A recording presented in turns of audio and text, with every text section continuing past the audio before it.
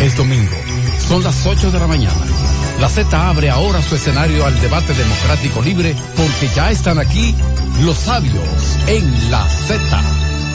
Saludos amigos de todo el mundo, de República Dominicana. Hoy tenemos el inmenso placer de entrar nuevamente en contacto con ustedes para tratar un tema fundamental, el tema que nos comunica a todos. Desde aquí, desde la Z, en Los Sabios en la Z, el tema de las comunicaciones, el tema informático, el tema de la cibernética, la plataforma 5G. Habíamos hecho la promoción con el interés de que cada dominicano entienda que no tiene forma de escaparse de lo que son ya las innovaciones tecnológicas. Este mundo globalizado. Es cierto que en América tenemos una mentalidad recentina de cosas recientes, porque incluso todas las religiones del mundo nacieron desde Medio Oriente, pasando por la India, llegando a China y Japón, que son los 4 focos principales de religiones del mundo. Todas las religiones nacieron ignorando América. América no estaba incluida en el judaísmo, tampoco en el cristianismo, ni mucho menos en el islam. Pero América no participó en el budismo, ni en el taoísmo, ni el shintoísmo, ni el quiismo, ni el hinduismo, nada de eso. Porque América fue descubierta en 1492 y mucho menos Oceanía en el 1506. Por eso, pensar que este planeta, que tiene 510 millones de kilómetros cuadrados, que hay 360 de esos 510 millones que están cubiertos por los océanos, que hace unos días, el 8 de junio, celebramos el Día Mundial de los Océanos para hacerlos más visibles, porque le estamos inyectando 13 millones de toneladas de plástico cada año a nuestros océanos. Y se dice que para el 2500 tendremos más océanos que peces. Entonces, ante todo este mundo de ignorancia, surge la hiperconectividad, 5G, que como el pueblo no está obligado a saber qué es esto, vamos a intentar de hacer una pequeña introducción para que luego nuestros científicos, técnicos, se vayan integrando para conocer este tema. Por eso es importante Los Sabios en la Z, porque dedica tiempo a estos temas para que ese pueblo que después de 1989, cuando cayó la URSS, de repente ha venido sintiendo como que un mundo de ondas electromagnéticas infinitas le está arropando, le está penetrando con una serie de tecnologías como nunca había ni siquiera presentido que iba a ser posible.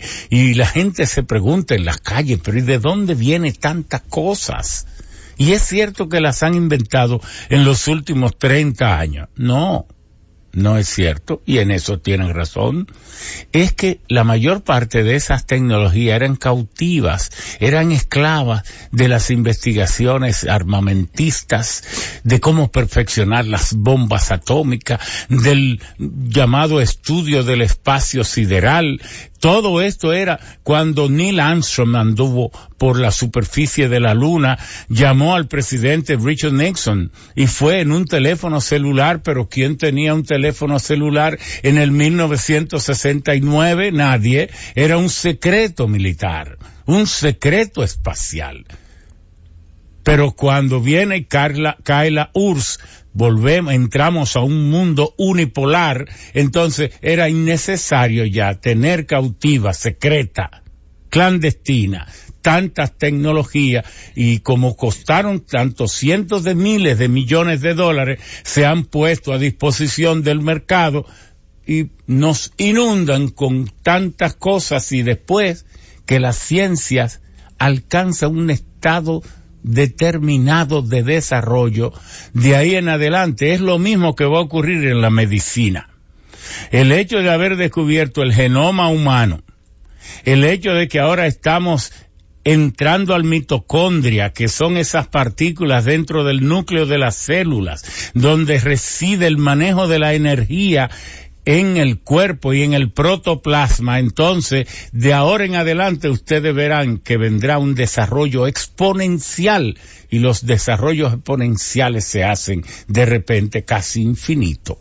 Y eso es lo que está ocurriendo con esto de las comunicaciones, después que gracias a las investigaciones del espacio, primero de la atmósfera terrestre, se descubrió el papel fundamental que juega la ionosfera como repetidoras del campo radioeléctrico. Entonces las ondas hertzianas se tienen mayor dominio, y se sabe que ya las emisoras no se identifican como aquella que tiene 50 kilos de potencia con esos tubos al vacío y cosas. No, ya todo es digital.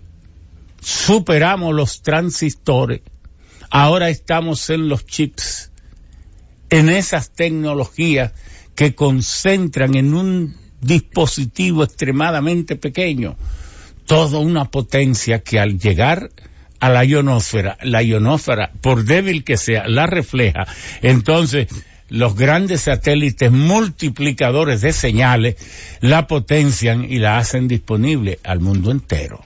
Entonces, es cierto que hemos dejado atrás aquel fenómeno globalizante por excelencia que fue el descubrimiento de América y de Oceanía, y ahora vamos marchando hacia la conversación con los dioses, de tú a tú. Ustedes tal vez crearon el mundo, pero nosotros lo vamos entendiendo poco a poco. Y eso es lo que intentamos hacer aquí en Los Sabios en la Z. Gracias a don Bienvenido Rodríguez, a don Willy Rodríguez, que entienden el valor de una contribución como esta a la educación y al conocimiento de los pueblos. Porque el hombre, y usted sabe la historia del hombre, porque el hombre se hizo bípedo hace un poco más de 2 millones de años. Pero su vida bípera, andando en 2 pies, no tuvo mucha diferencia hasta que descubrió a cómo dominar el fuego. Y allí fue que empezó todo. Hace más o menos entre 800 y 500 mil años, el hombre empezó a dominar el fuego. Al dominar el fuego, se fue diferenciando de los otros mamíferos, igual que él. Los otros mamíferos, ¿dónde están? Los simios, los gorilas, los chimpancés, todos ellos en las selvas, en los zoológicos, por ahí pastando las vacas, los rumiantes, todo, dedicando las 24 horas del día a dormir, a recolectar alimentos y a digerirlos. El hombre, al descubrir el fuego, se fue diferenciando porque aprendió a cocer los alimentos, y al aprender a cocer los alimentos, entonces los alimentos cocidos se pueden digerir en 1/10 del tiempo de los alimentos crudos. Y allí entonces al hombre le sobró tiempo para jugar, para contemplar, para meditar. Y ese juego de meditación, contemplación, ocio, la teoría de juego, el juego que crea las millones de formas y de actitudes y de cosas que rompe la rutina y genera la inteligencia. Por eso los niños, el juego para los niños es fundamental.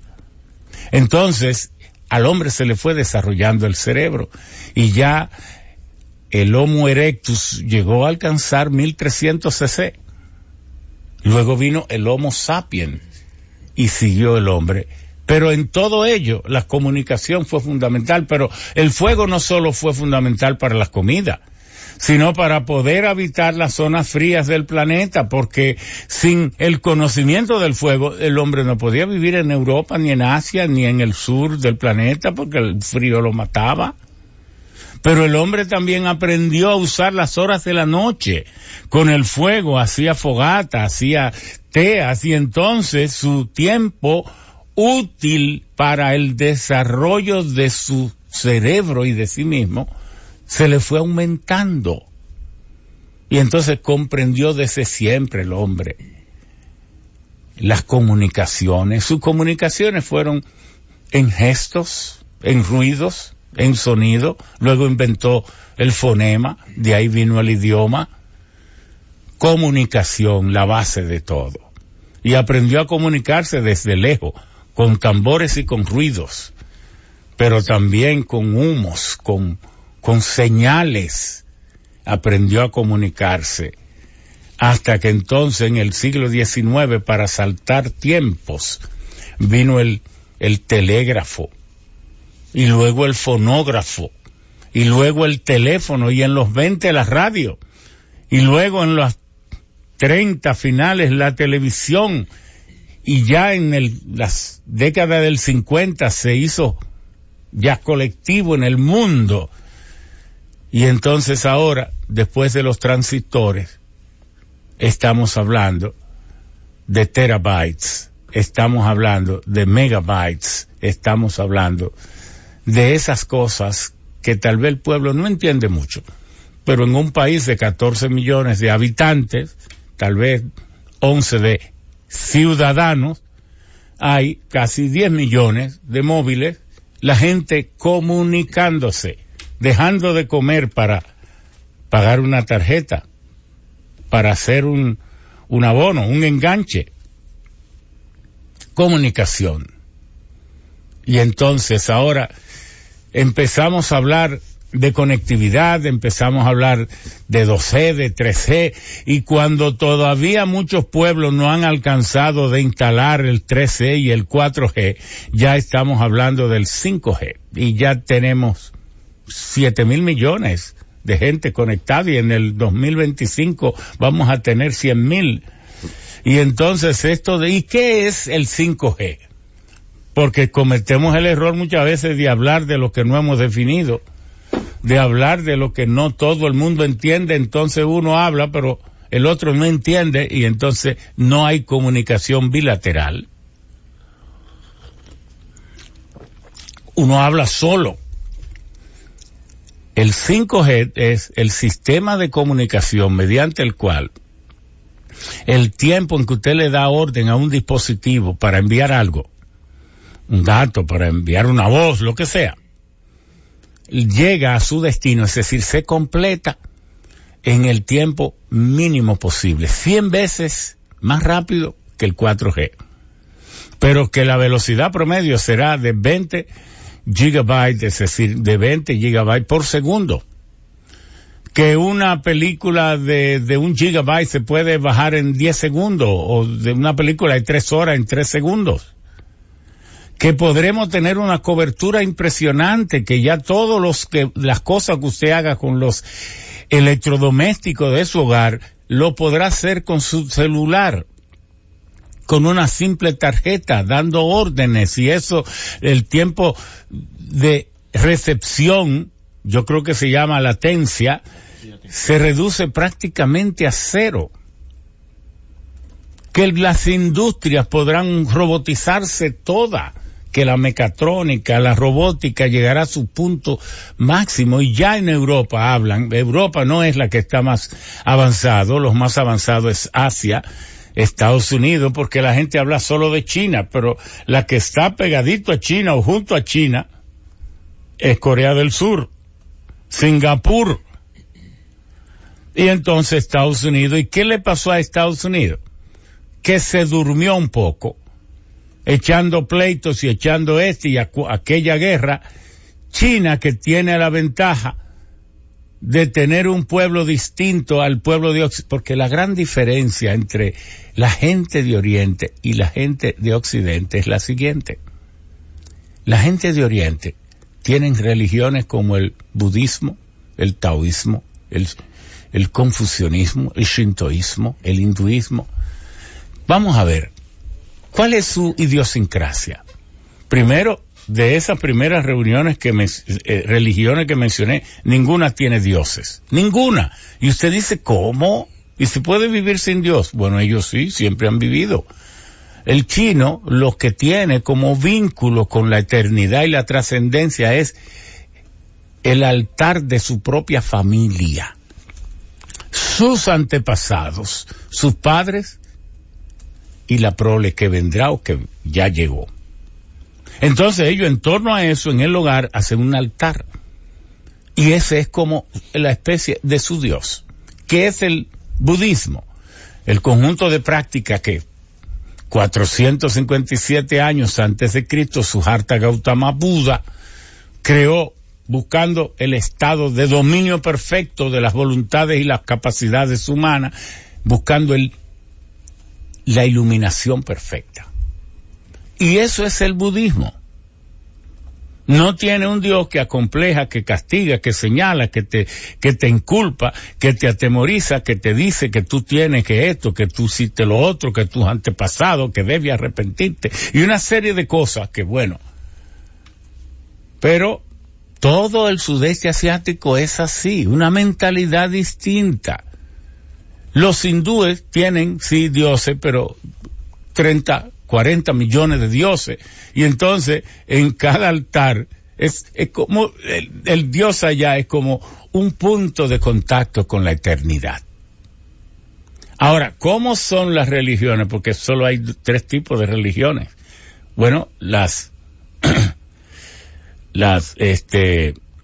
religiones revelacionistas, que son las 3 que existen en Occidente.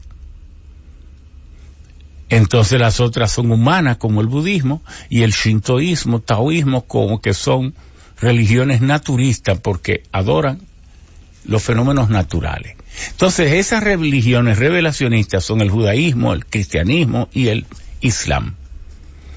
Todas tienen como común que hay un Dios, que el hombre es pecador, que el hombre es esto, y entonces el hombre vive atemorizado. Su cultura se ha fundamentado en temor a sus dioses. En Oriente no. No estoy diciendo que yo prefiero esto a cualquiera, ese es el análisis cultural y el análisis situacional y el análisis de las civilizaciones que, como hacía Arnold y Philip Toynbee, los exégetas de la civilización humana, bueno, colocaron en el punto centro. ¿Cuál es la diferencia entre ellos y acá? Entonces ya se tienen pueblos más dóciles, culturalmente más obedientes, gobiernos más fuertes, pero esos gobiernos de repente se han vuelto a favor de su pueblo y entonces están generando unos niveles de desarrollo con una celeridad que parece 5G. Oiga eso. Entonces, aquí nos pasamos muchísimo tiempo discutiendo tantas cosas y a veces se nos va el tiempo en eso. Europa se le ha ido el tiempo, todavía no ha decidido cuáles son las reglas de juego para estas plataformas, ahora es que las está terminando los 28 miembros de la Europa, pero aún así ellos presienten que tendrán que invertir en el 2020 unos 56.000 millones de euros que van a generar riqueza por 141.000 millones, esas son proyecciones y que van a generar en torno a esa nueva plataforma del 5G cerca de 3 millones de nuevos empleos. En cambio, en Estados Unidos se plantea que el PIB puede aumentar entre 500.000 millones y el empleo consecuentemente, pero yo digo que todo eso es tontería porque la 5G vino y permitirá que usted envíe su auto a hacer las diligencias. Porque en torno a cada auto, para poder manejarse con esa autonomía y todas esas cosas, tiene que generar como varios terabytes en señales, conectividades y todo esto para evitar chocar, para saber que un peatón imprudente cruzó cuando no debía, todo esto. Pero además que usted podrá darse cuenta de si el baño de su casa usted no lo bajó y lo puede bajar, y entonces puede perfumar su casa, puede darse cuenta de si se le quedó un televisor, un aire, una cuestión encendida, apagarla. Pero también en la finca usted podrá mandar el tractor a que are la tierra y las cosechadoras. Todo eso va a permitir la 5G. Es una nueva forma de ver y definir el mundo. Por eso hemos hecho este programa, para que nos vayamos sintonizando. Es cierto que hay mucha gente que compra celulares, móviles, con el concepto de que compra un teléfono de antaño. Cuando esa computadora poderosa, impresionante, pudiera cambiar su vida, si él, en vez de aprender y usar y comprender tan solo el 3%, pudiera comprender siquiera el 80%. De manera que gastamos muchísimo dinero en un dispositivo que casi nos acusa a nosotros mismos de estúpidos por haber invertido tanto dinero en una cosa tan útil y dedicarle tan poco tiempo para aprender su uso. Y a veces portamos en nuestro propio bolsillo la acusación de toda nuestra ignorancia. Vamos entonces a hacer una pausa para luego dar inicio a la presentación de nuestros distinguidos invitados, que serán varios, hoy en Los Sabios en la Z. Y queremos que usted se comunique con nosotros en Ramón Albuquerque, @ ¿verdad? En Twitter también, Ramón Albuquerque, Albuquerque R y Ramón Albuquerque, y aquí Los Sabios en la Z, en la Z101, para estar comunicados y nos digan qué temas, qué cosas, qué preguntas quieren que se haga, qué cosa les intriga, para que comprendamos mejor todo esto de esa nueva tecnología 5G. Y la 5G puede multiplicar por 100, pero se han hecho estudios donde incluso ha llegado hasta 250 veces la 4G, y además puede hasta competir y superar las líneas fijas de las fibras ópticas. De manera que estamos ante uno de los esfuerzos creativos de la humanidad de mayor potencial y más alcance para la humanidad. Vamos a la pausa. Están los sabios en la Z. Sigue Los Sabios en la Z. Pues bien, tenemos con nosotros a Jimmy Rosario, que es consultor en materia de tecnología, pero también profesor de la Universidad Autónoma de Santo Domingo, y fue también director de alta tecnología de la universidad. Ahora es consultor, ahora es asesor. Y entonces también tenemos aquí, este sí que puso su nombre tan bonito, Francisco López, de la Escuela de Informática de la UAS. Francisco también tenemos invitado, y ojalá que pueda venir, a Raiza, sí, la doctora Raiza, directora de la escuela. Raiza Vázquez, que es la directora de la escuela. Tenemos invitado también al director del ITLA, don José Armando Tavares, que como él es muy religioso, él estaba en su encuentro con su Dios, y entonces de ahí partirá para acá. Y tenemos muchos otros también. Ojalá que pueda venir el director de Indotelo, su representante, y otras personalidades que iremos dando a conocer tan pronto. Y muchas gracias a Víctor Reynoso por retuitear Los Sabios en la Z. La 5G es 100 veces más rápida. Se logran velocidades hasta de 250, velocidades medias, y aspira a tener una velocidad media de 20 Gbps, que son 20 gigas por segundo. Eso significa que la descarga de datos podrán superar incluso la velocidad que tienen las conexiones de fibras ópticas. Este mundo va rápido. muy rápido. Adelante, Jimmy Rosario. Bueno, muy buenos días a todas las personas que sintonizan cada domingo Los Sabios en la Z. Para mí es un gran honor poder estar acá acompañando a mi querido estimado amigo, que tengo el honor de considerarlo un amigo. Pero claro que sí. ¿Usted se atreve a dudarlo? No, don Ramón, del cual cada vez que uno habla de él en cualquier escenario, aquí en República Dominicana e incluso fuera de acá, con algunos dominicanos que conocen a Ramón, tienden siempre a decir la frase que todas van encaminadas a algo. Ramón tiene los muebles bien puestos en su cabeza. Bueno, muchas gracias. Entonces, miren, hablar de tecnología aquí, a mí me apasiona, obviamente, es lo que uno vive, es lo que uno estudió, es lo que uno le gusta. Dime, Jimmy, ¿cómo anda el desarrollo de la conectividad en República Dominicana? Pudiéramos considerarnos que hemos completado la etapa de 2G, de 3G, realmente alguna vez pudo, ¿en qué grado anda las 4G? Bueno, todavía hay empresas que están dando el servicio de 2G. Vamos a estar claros en eso.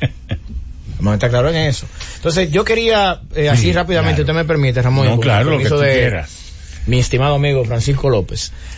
Tal vez aterrizar a las personas en el contexto. A veces las personas escuchamos 2G, 3G, 4G, y ahora para colmo, como dijo don Ramón, que siempre sus introducciones son sumamente interesantes y pone en dificultad a quienes estamos acá, porque Ramón, para competir con Ramón es difícil. De verdad que hay gente que, tengo que decirlo acá, es una cosa que yo me caracterizo por ser muy claro. Hay gente que lo piensa cuando, porque dice, concho, que con Ramón no es fácil. Lleva uno forzado.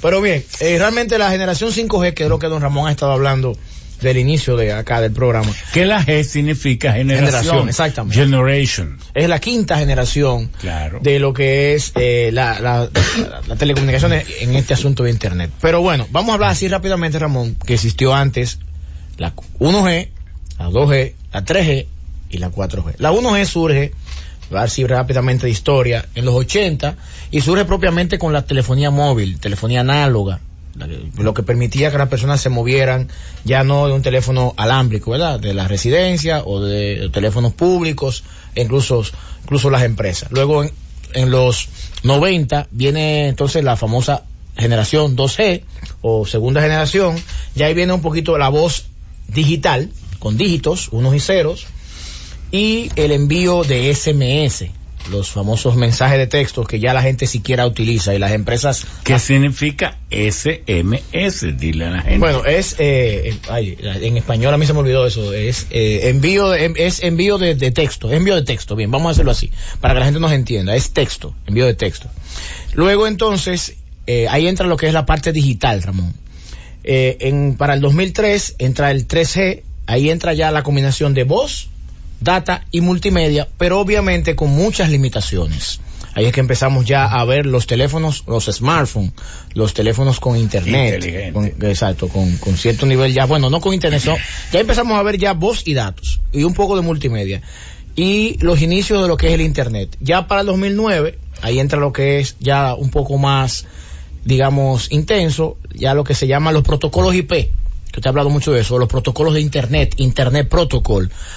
Si la gente recuerda, para esa fecha se hablaba mucho de los centros de llamadas. Algunas empresas utilizaban centros de llamada, y si ustedes pueden recordar, donde quiera que había un centro de llamada, se hacía también, había un centro de Internet, porque ellos utilizaban lo que se llama voz sobre IP. Utilizaban el Internet para hacer llamadas, y eso obviamente trajo como beneficio al usuario abaratamiento de los costos de una llamada telefónica, sobre todo al exterior, al extranjero. Hacer una llamada a Estados Unidos o a otro país en su momento era costoso, y eso contribuyó a que se fuese disminuyendo un poco todo. Tómalo ahí mismo. Ahí, okay. Pero porque creo que este es el momento de explicar algo al país. La gente dice, los tres grandes líderes, Balaguer, Juan Bosch y Peña Gómez, que eran muy sabios, y la gente no sabe, no es que yo quiera decir que no lo fueran, eran sabios a su manera, en su tiempo, pero es que ellos tenían el beneficio del monopolio de la información. Entonces la información se privilegiaba y circulaba de manera casi exclusiva entre los jefes de Estado y los grandes líderes. Porque un minuto de llamada telefónica era muy caro y la gente casi no podía llamar. La gente se asustaba cuando le recibía una llamada de larga distancia y usted veía la actitud de una persona, el que cogía fulano, es que una larga distancia, ven corriendo. Sí. Porque la gente tenía miedo de eso, no existía la internet, no existía la televisión satelital ni la radio satelital y cada uno éramos prisioneros dentro de la brevedad de nuestro espacio y no teníamos el beneficio del influjo informativo. La información es poder porque la información es el primer bloque del conocimiento humano. Entonces, como la información circulaba básicamente entre los líderes, fueran presidentes o líderes de oposición, esa gente sabía más que nosotros porque sabían cosas gracias a la posición que tenían y nosotros no las sabíamos. Ahora los líderes parecen como desteñidos, como flojos, y es que como tienen la misma información que nosotros, y hay del líder que viaje mucho, porque cuando viaja, en los viajes de alguna manera desconectan. Y uno se queda aquí recibiendo con la internet, con todos los medios, toda la información, y cuando él viene, uno a quien le cuenta lo que está pasando en el mundo. Sí. Las horas que ustedes pasaron en aviones, yo las gané aquí en información. Entonces ahora, la gente de la calle, el ciudadano, el seguidor, el militante, luce tan informado, a veces más informado que el líder que tiene el tiempo comprometido, porque el tiempo del líder tiene que repartirnoslo a todos. Sí. Y yo el tiempo mío, si no soy líder, me lo cojo yo. Sí. Me lo dedico a mí y tengo más información que cualquier. Es poder. La información es poder. Entonces ahora el pueblo dominicano que se vaya dando cuenta que no es que esta gente sabían, claro que sabían porque tenían el monopolio, pero no eran seres privilegiados. ¿Qué va? Ahora hay gente 20 veces más lúcida, así como los hijos suyos y sus nietos son más lúcidos que usted. Asimismo, la generación de ahora y la que viene son más lúcidas, y es mucho de esa gente lo que eran mañosos, tramposos, que incluso no le pasaban la información a sus seguidores más íntimos para ellos seguir siendo los dueños de la información o de la única verdad. El celo del poder. Sí, eran unos celosos y mañosos del poder. Así es. Que la gente se conecte con eso y se deje de estar rindiéndole tributo a un pasado que ya no vuelve, porque la utilidad del pasado es que me enseña algunas cosas para yo no cometer los mismos errores en el presente y en el futuro, pero el pasado ya no retorna. Bueno, que recuerden que hablamos de las generaciones 1G, sí. 2G. En la 12, como preguntó Ramón, realmente el SMS, las siglas en español, sí. Que no quería decir en inglés, es servicio de mensajería corta, como mensajes sí, cortos. Short Message Service. Exacto. Entonces sí. Ya, como decía, la 4G viene ya esto de la telefonía, como dicen IP o voz sobre IP, como decimos muchos los técnicos, que viene del protocolo o del conjunto de protocolos TCP/IP. La gente comúnmente le dice IP. Bueno, entonces, ya aterrizando un poco en la 5G para detallar un poco el asunto, se habla de que para el 2020, aunque ya se están haciendo pruebas, por ejemplo, los chinos en Asia desde 2013 vienen con esto, en Brasil desde 2016, aunque vienen haciendo pruebas, se habla que para el 2020, inicios, es donde se va realmente a utilizar la generación 5G. Sobre todo porque hasta la fecha hay muy pocos dispositivos, eso es importante que la gente lo sepa, que tienen la capacidad de soportar lo que es esta plataforma, y más adelante podemos durante el programa. Sí, porque eso es como el metro.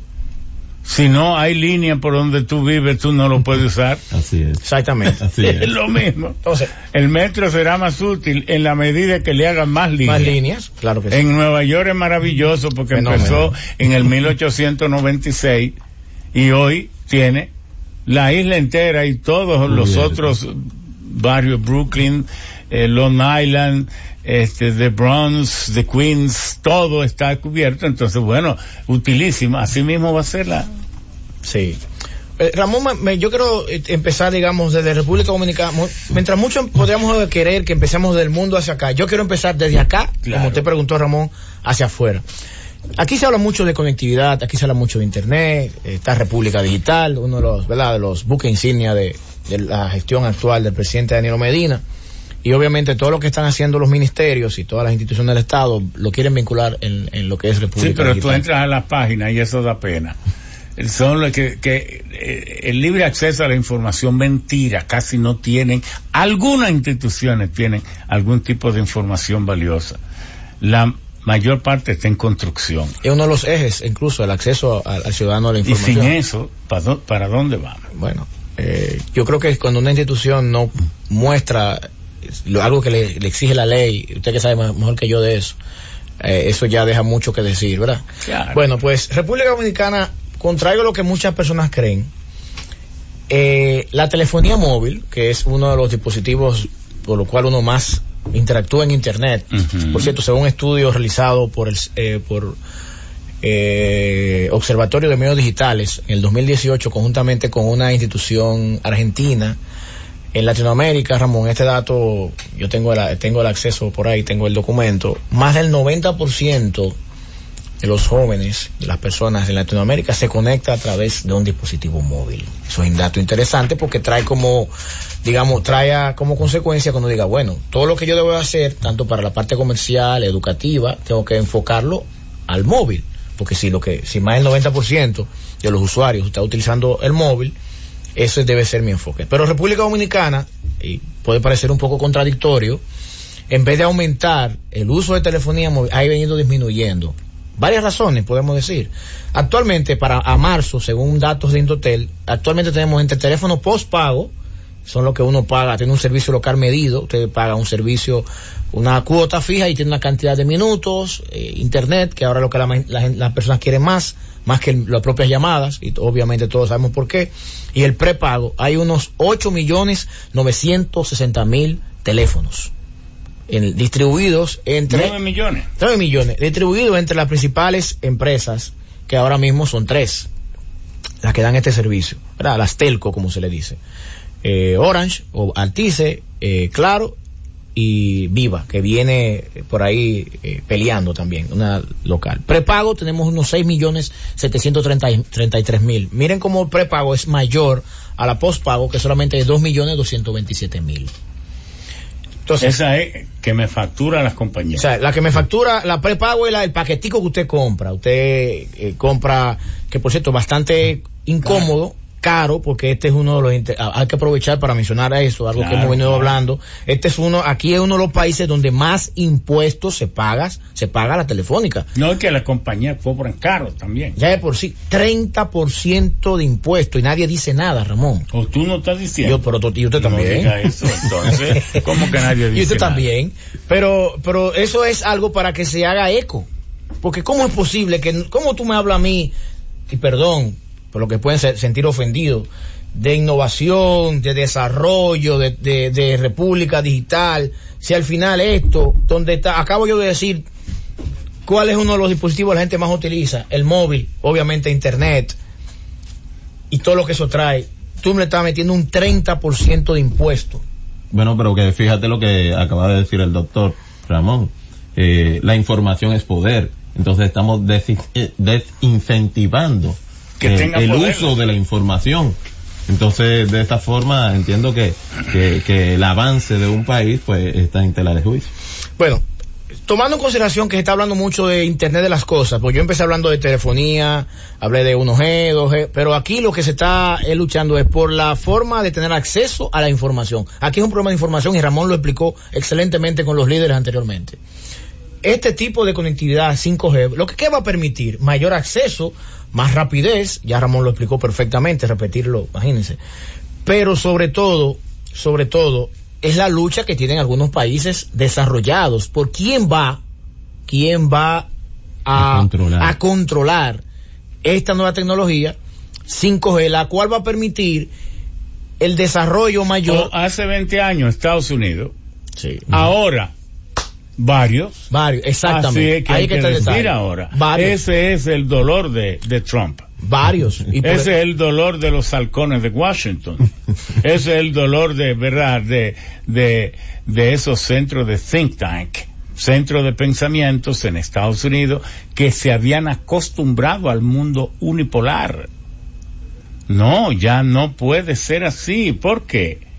Porque ya China se ha desarrollado de una manera tal. China hace 20 años estaba copiando esquemas, diagramas de flujo, todo eso, pero ya no. Aunque lo siga haciendo, ya Xi Jinping le respondió a Trump diciéndole: podrán decir que China hizo eso alguna vez, pero si lo hizo fue en favor de la humanidad.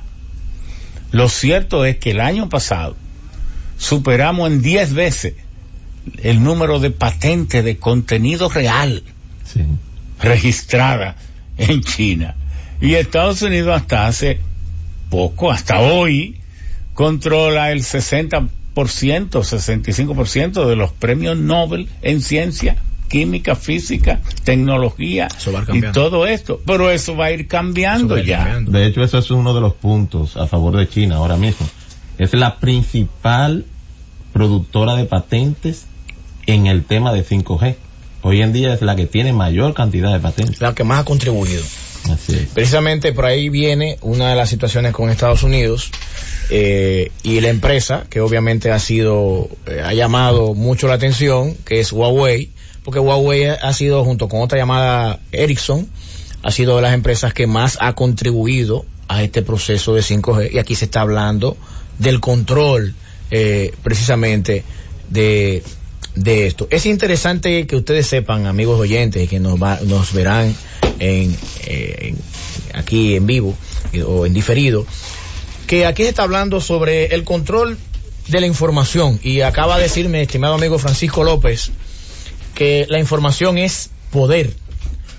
Y aquí estamos hablando del Internet de las cosas. La gente dice, ¿pero qué es eso? A veces uno habla Internet de las cosas.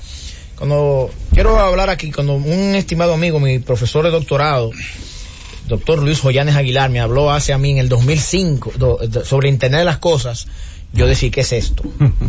Y era, señores, para que usted tenga una idea, es como todo está conectado a todo.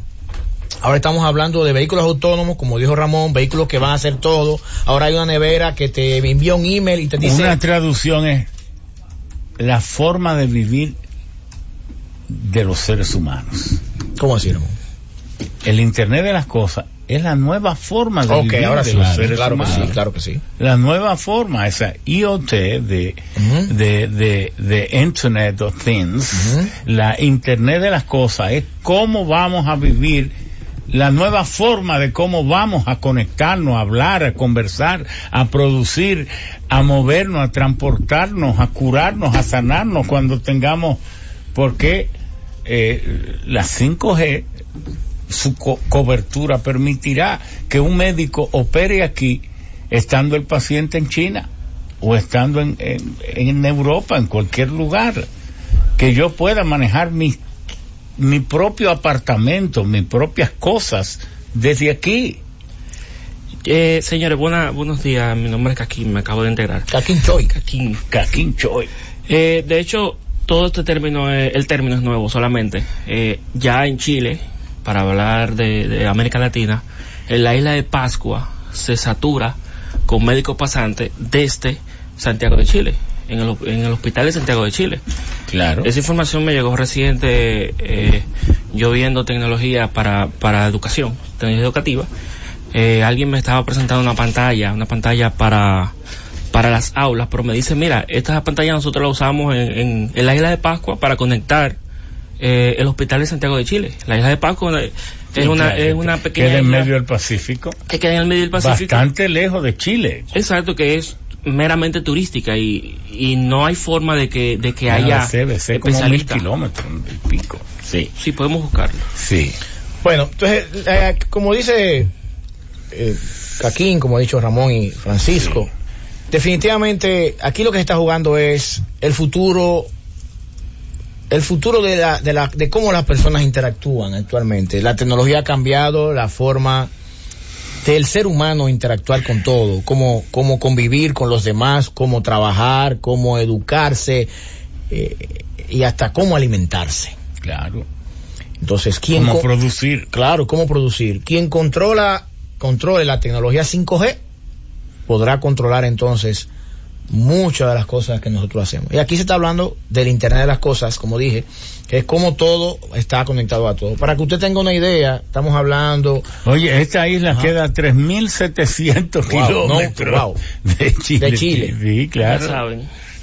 Con una superficie de 163.6 kilómetros cuadrados y con unos 7.750 habitantes, pero que allí ha encontrado una serie de monumentos históricos, prehistóricos y de arqueología extraordinarios.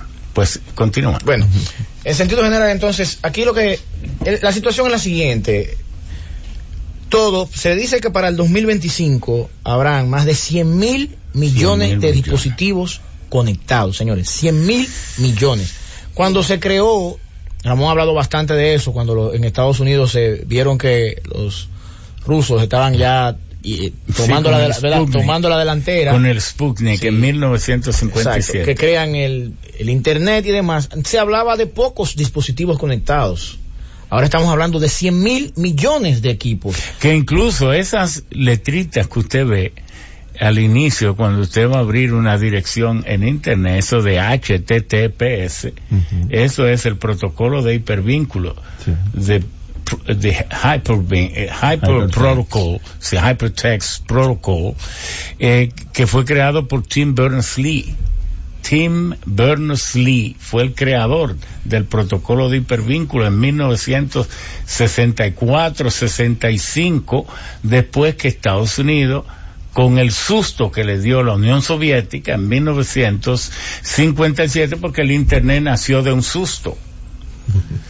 Cuando los americanos vieron que los rusos colocaron el Sputnik en órbita en 1957, Eisenhower, el presidente, convocó the National Science Foundation, la Fundación de Ciencia, todos los cuerpos del ejército o de las Fuerzas Armadas de Estados Unidos, las grandes universidades, las grandes corporaciones.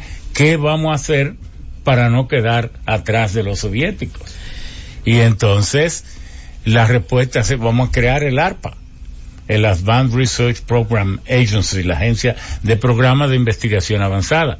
Pero inmediatamente, 5 o 6 meses después, se dieron cuenta que tenían que interconectar los cerebros, las inteligencias artificiales, las grandes computadoras de las empresas, de las universidades, y entonces así nació el ARPANET. Y 3 o 4 años después, ahí vino the World Wide Web, y finalmente, oficialmente, el protocolo, la Internet en 1972. Que es cuando se da la apertura. Ahora, yo traigo 2 preguntas. Sí. Ustedes que... ¿tú le preguntas aquí? Sí, yo realmente... O va a decir, el que más sabe. No, pues te llega a preguntar aquí con una cosa. Realmente, cuando yo empecé a ver el tema, yo tengo más dudas que lo que yo puedo aportar. ¿Cómo hace? De verdad que sí. ¿Cómo tú dices? Primero, el ARPANET salió... Yo que quería que él me aclarara cosas. Él viene a preguntar aquí. Ahora viene con un mundo de dudas. ¿Qué problema? Sí, de hecho yo tengo parte de la respuesta, pero quiero opiniones. Sí, claro. ¿Qué va a pasar con la tecnología, con la red 5G ahora que Estados Unidos aparta el gigante chino Huawei? Le dio 3 meses. Le dio 3 meses de beta, pero ahora mismo Huawei acaba de firmar un contrato con los rusos. Con los rusos. Pero no, o sea, pero estamos es que repitiendo ya la ellos historia. tienen Con los rusos. Es que Oye, ya Huawei tiene contrato con 40 países. no, pero mira qué pasa. Interesante Xi la pregunta. Jinping, y por eso es que le dan los 10 años de poder y con miras a 10 más. Él lanzó la franja y la ruta de la seda, que es yéndose hacia los tiempos medievales de cuando Gengis Khan y todo esto, y fue creando la transculturación hacia Europa, porque hacia Europa están unidos, porque tienen incluso sus montañas en paralelos. Sí. La transculturación y la inmigración es fácil. No es así con América, que solo por el estrecho de Bering se unía a Asia, pero América tiene el único continente que es vertical, que va desde el polo norte al polo sur. Son características del planeta que uno nunca se había fijado. Sí, exacto. Pero entonces, esa transculturación, ellos la han revivido y han lanzado con un apoyo de 550,000 millones de fondos para la cooperación, y entonces celebraron el año pasado, en noviembre, el Foro Mundial de la Franja y la Ruta de la Seda. ¿Qué significa esto? Que ya hay 90 países que están metidos en eso, pero de América del Sur se metieron como 5. Exacto. Los más grandes. Entonces Estados Unidos ha dicho, pero ven acá con el juego. Y ya hay firma, ya 25 países firmaron para utilizar la plataforma 5G. Es que si Estados Unidos no despierta, ahorita le tiene todo, y entonces ahora firma con Rusia. Exacto. Entonces la pregunta es, ¿se está repitiendo la historia? ¿Va a llegar los avances por una guerra comercial? Y la segunda pregunta es, ¿qué pasa con América Latina? No América del Sur, no los grandes países. ¿Qué pasa con nosotros, los pequeños, los países que por falta de una decisión no somos del primer mundo? Eso lo vamos a discutir. ¿Cómo es? Por falta, me gusta. Por falta de decisión, de una decisión. Eso lo vamos a discutir. Dejar atrás la corrupción y dedicarnos a desarrollar el país. La cosa, a que uno tenga que darle duro a la gente, porque yo estaba tranquilo. Bueno, es que la realidad hay que decirla. O sea, nosotros no somos un país del primer mundo por una decisión. O sea, es solamente decidir serlo. Sí, eso lo han hecho. Lo que dice si nos vamos a ese tema, lo han hecho los israelíes, lo han hecho los finlandeses, lo han hecho los Singapur. Ajá, pero ¿bajo qué precio? Bueno, el precio que sea. Bueno, ahí que sacrificando, haciendo. Pero ellos no han sacrificado nada porque están vivos todos. Aquí han matado más gente que allá. Y entonces uno dice, sí, pero ¿cuál es el precio de la libertad? Pero aquí ha habido libertad alguna vez. No, claro que no. Oye, entonces, ¿de qué frente a nosotros no sacrificaron nada? Sencillamente un proyecto de nación, doctor. Le voy a decir que sacrificaron, para cerrar el tema ya. Sacrificaron un periodo de gobierno. Lo sacrificaron por un plan a más de 15, 20 años. Claro. Por eso. Sí. Oye, y qué bonito que una persona tan joven como tú sea el que haga ese tipo de reflexión. Las grandes reflexiones no es para los viejos, es para cualquier mente que quiera pensar, que se atreva a pensar y que no le dé vergüenza pensar. Sobre todo. Y que no pida permiso para pensar. Así es. Y de hecho, miren cómo tenemos Oppenheimer dice, señores, en su libro, basta de historia, vamos a pensar, vamos a mirar para adelante, vamos a mirar para el futuro. Sálvese quien pueda, o sea, vamos a mirar para adelante, o sea, tenemos que saber la historia, tenemos que saber, tenemos que aprender. Fíjense como aquí, particularmente, crucifican jóvenes porque no se saben una fecha. Tienen que sabérsela, pero vamos a preguntarle, ¿qué tú sabes de 5G? ¿Qué tú sabes de IoT? ¿Qué tú sabes de No, pero después que se gradúan, Caquín, y tienen maestría y doctorado, le pagan 40,000 pesos. Exacto. Hoy se tienen que ir, aunque sea a sopear en Estados Unidos. No, oiga, yo tengo unos casos, y Caquín lo conoce, y Francisco, de unos amigos que fueron compañeros de doctorado. Tengo que mencionarlo porque me duele cuando lo digo. Claro. Y ella me ha dado la autorización de hacerlo. Quintana Pérez, ¿usted la conocen? Doctora en Sistemas de Información Geográfico. Diablo. La segunda en el país. Para que tú lo sepas. Tanta necesidad. Se va para España, deja aquí su trabajito, deja su familia. Aquí deja un trabajito de 35,000 pesos. Cuando se va, pues ya lo hizo presencial, nosotros lo hicimos semipresencial. Nosotros nos quedamos en su casa, a dormir allá, en muebles. ¿Tú sabes cómo el dominicano? Buscándosela para poder ahorrar. Claro. Cuando ella dice, me voy para mi país a desarrollar lo que aprendí aquí, pasó por el centro de supercomputación de Barcelona, haciendo simulaciones satelitales, una cosa increíble. Viene aquí, le dicen donde ella trabajaba, no, ya tu trabajo tú no lo tienes, entonces vamos a contratar con 32. ¿Cómo va a ser que tú me vas a dar menos dinero que? Va a una universidad, concursa y que se quemó. Una tipa que tiene dos maestrías. Parece lo mismo que me pasó a mí cuando vine primero de Kansas University y luego de Colorado School of Mines. Fui a la UAS y me hicieron un chanchullo y di que yo no califiqué y pusieron un tipo que si podía hablar era con dificultad. Nada me dolió a mí tanto como eso. Claro. Desde luego yo fui donde el rector, y reabrieron el concurso, pero ya yo dije que no me interesaba. Eso le quita el ánimo. Después me llamaron, es decir, ¿dónde está el estímulo, Caquín? Bueno, pues, estaban preguntando, estaban en periodo de elección de las autoridades de la UAS. No, yo nunca dije que era la UAS. Yo no dije. No, pero en el caso de Quintana, una gran profesional, dicen que la fuga de cerebro, que no sé qué, no, se habla. Exacto. Ahora vive en Reino Unido y la mujer está fenomenalmente bien. Viven en Inglaterra. Eso es otro término. ¿Por qué hablamos de fuga de cerebro, señores? ¿Por qué no hablamos de circulación de cerebro? Allá está desarrollando ella, precisamente, ella está desarrollando junto con su esposo, que es un español que conoció precisamente en el periodo que estuvo allá estudiando, están desarrollando tecnologías vinculadas a monedas virtuales, a blockchains y demás.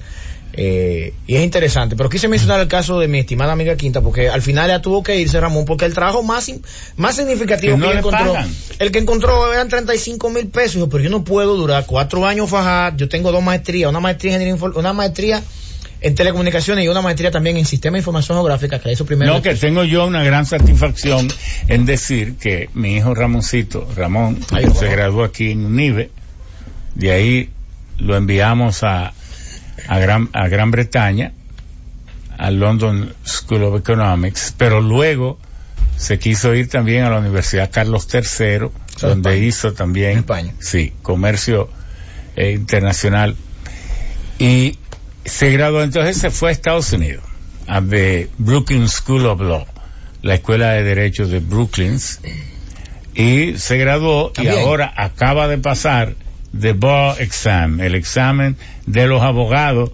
del estado de Nueva York, que es lo duro. Qué bien. Y ya va a poder ejercer allá, entonces. Ya puede ejercer allá en Europa y aquí, pero bueno. ¿Qué te digo? Él quiso trabajar aquí, ¿qué le pagaban?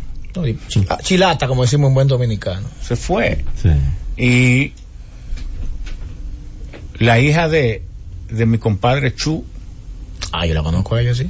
Sí, ¿cómo se llama ella? Ay, Dios mío. No, ahorita me olvidó. Sí, Vázquez.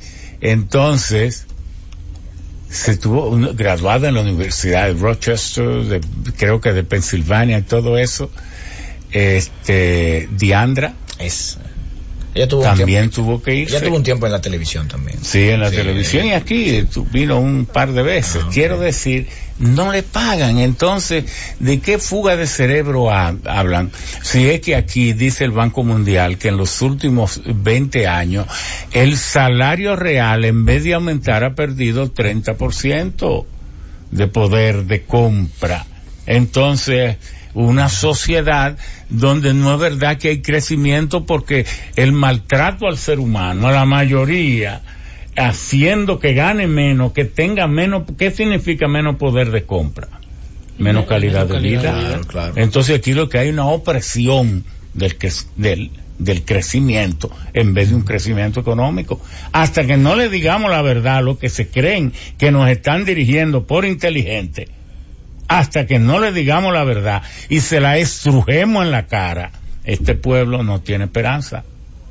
Tiene que despertar. Así. No puede seguir creyéndose los cuentos mentirosos de toda esta gente, de los grupos económicos y del partido que se ha unido a ellos para masacrar a la gente, la mayoría. Esa es la verdad. Porque en un país donde el promedio del ser humano no tiene cómo vivir adecuadamente, ¿qué es lo que hay? Delincuencia.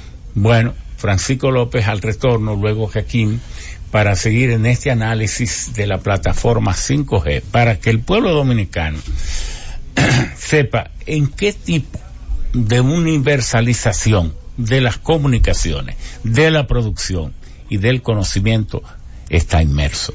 Vamos a una pausa. Están los sabios en la Z. Sigue los sabios en la Z. Jimmy, antes de que Francisco López, profesor de la Universidad Autónoma de Santo Domingo, y que tiene sus áreas de especialización precisamente en esto de la diversidad de las plataformas comunicacionales, tú tenías un completivo ahí de tu presentación, sí, que me gustaría que presentaras. Sí, muchas gracias. Bueno, simplemente concluir diciendo esta parte, diciendo que ese gran crecimiento de esos 100.000 millones de equipos que se prevé para el 2025, como decía, de dispositivos sí, conectados a lo que es el Internet de las Cosas, viene marcado también porque esta nueva generación, obviamente yo estoy dentro de una de ellas, somos usuarios aferros de las nuevas tecnologías y obviamente también del Internet. Así rápidamente decirle a ustedes, la generación X, que es una generación que nace entre el 1961 y los 80, en la cual yo estoy, obviamente, que fue una especie de migrante a la parte tecnológica. La generación Y, como le han llamado, a partir del 81 al 1995, pero hay una generación que incluso la forma de comunicarse e interactuar es muy diferente, que es lo que han llamado la generación Z, que son los que han nacido a partir de 1995. Y yo siempre hago este breve cuento, esta anécdota así sencilla, que me tocó verla con un niño en una escuela. Yo fui a visitar en una ocasión a uno de mis nenes a la escuela para una de las actividades que hacen, y en un momento la profesora le está pasando, Ramón, a un niño una tiza, y les soy honesto, el niño no encontraba qué hacer con la tiza. No encontraba. Sí, pero eso no es extraño. ¿Por qué? Porque él está acostumbrado a otra cosa. Y ahí mismo, un ratito después, le pasan a otro niño un celular, la mamá, como para tranquilizarlo. ¿Usted qué le dice al niño? Mami, este celular no sirve, no tiene internet. Claro. Sí. Porque el niño, un niño de como 4 o 5 años. Fue Mendel que dijo que la función hace el órgano y el órgano hace la función. Si no lo utiliza la tiza correctamente, ni sabe lo que es. Exacto. Yo mismo no uso tiza ya. No, entonces yo soy generación ¿qué? Z. Usted migró a la Z. Sí, es que en materia de comunicación, los seres humanos tenemos que entender que no hay edad. Eso es así. Todos ya somos parte de un engranaje que se mueve a la misma velocidad. Sí, pero aquí estamos hablando de República Digital, que ese tema lo voy a tocar ahorita. Eso es cuando me toque, si me toca de nuevo. Claro. Pero aquí todavía hay entidades. Aquí hay universidades que están usando tiza todavía. Y la pizarra esa verde, como dicen los profesores, guayando tiza, y eso no puede ser.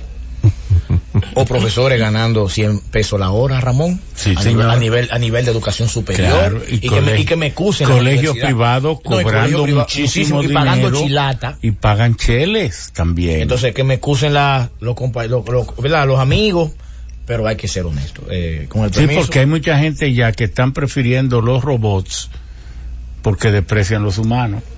Bueno, Aquí tocamos muy bien ese tema. Usted recuerda cuando hablamos sobre si la inteligencia artificial iba a sustituir la mano de obra o iba a sustituir a los seres humanos. Hablamos aquí 4 horas bastante, y fue muy interesante el programa porque el feedback que recibí fue bueno y tratamos ese tema. Creo que aquí en el momento de la singularidad. Exacto. Sí. Bueno, pues ya. Sí, adelante, Francisco. Bueno, muy buenos días.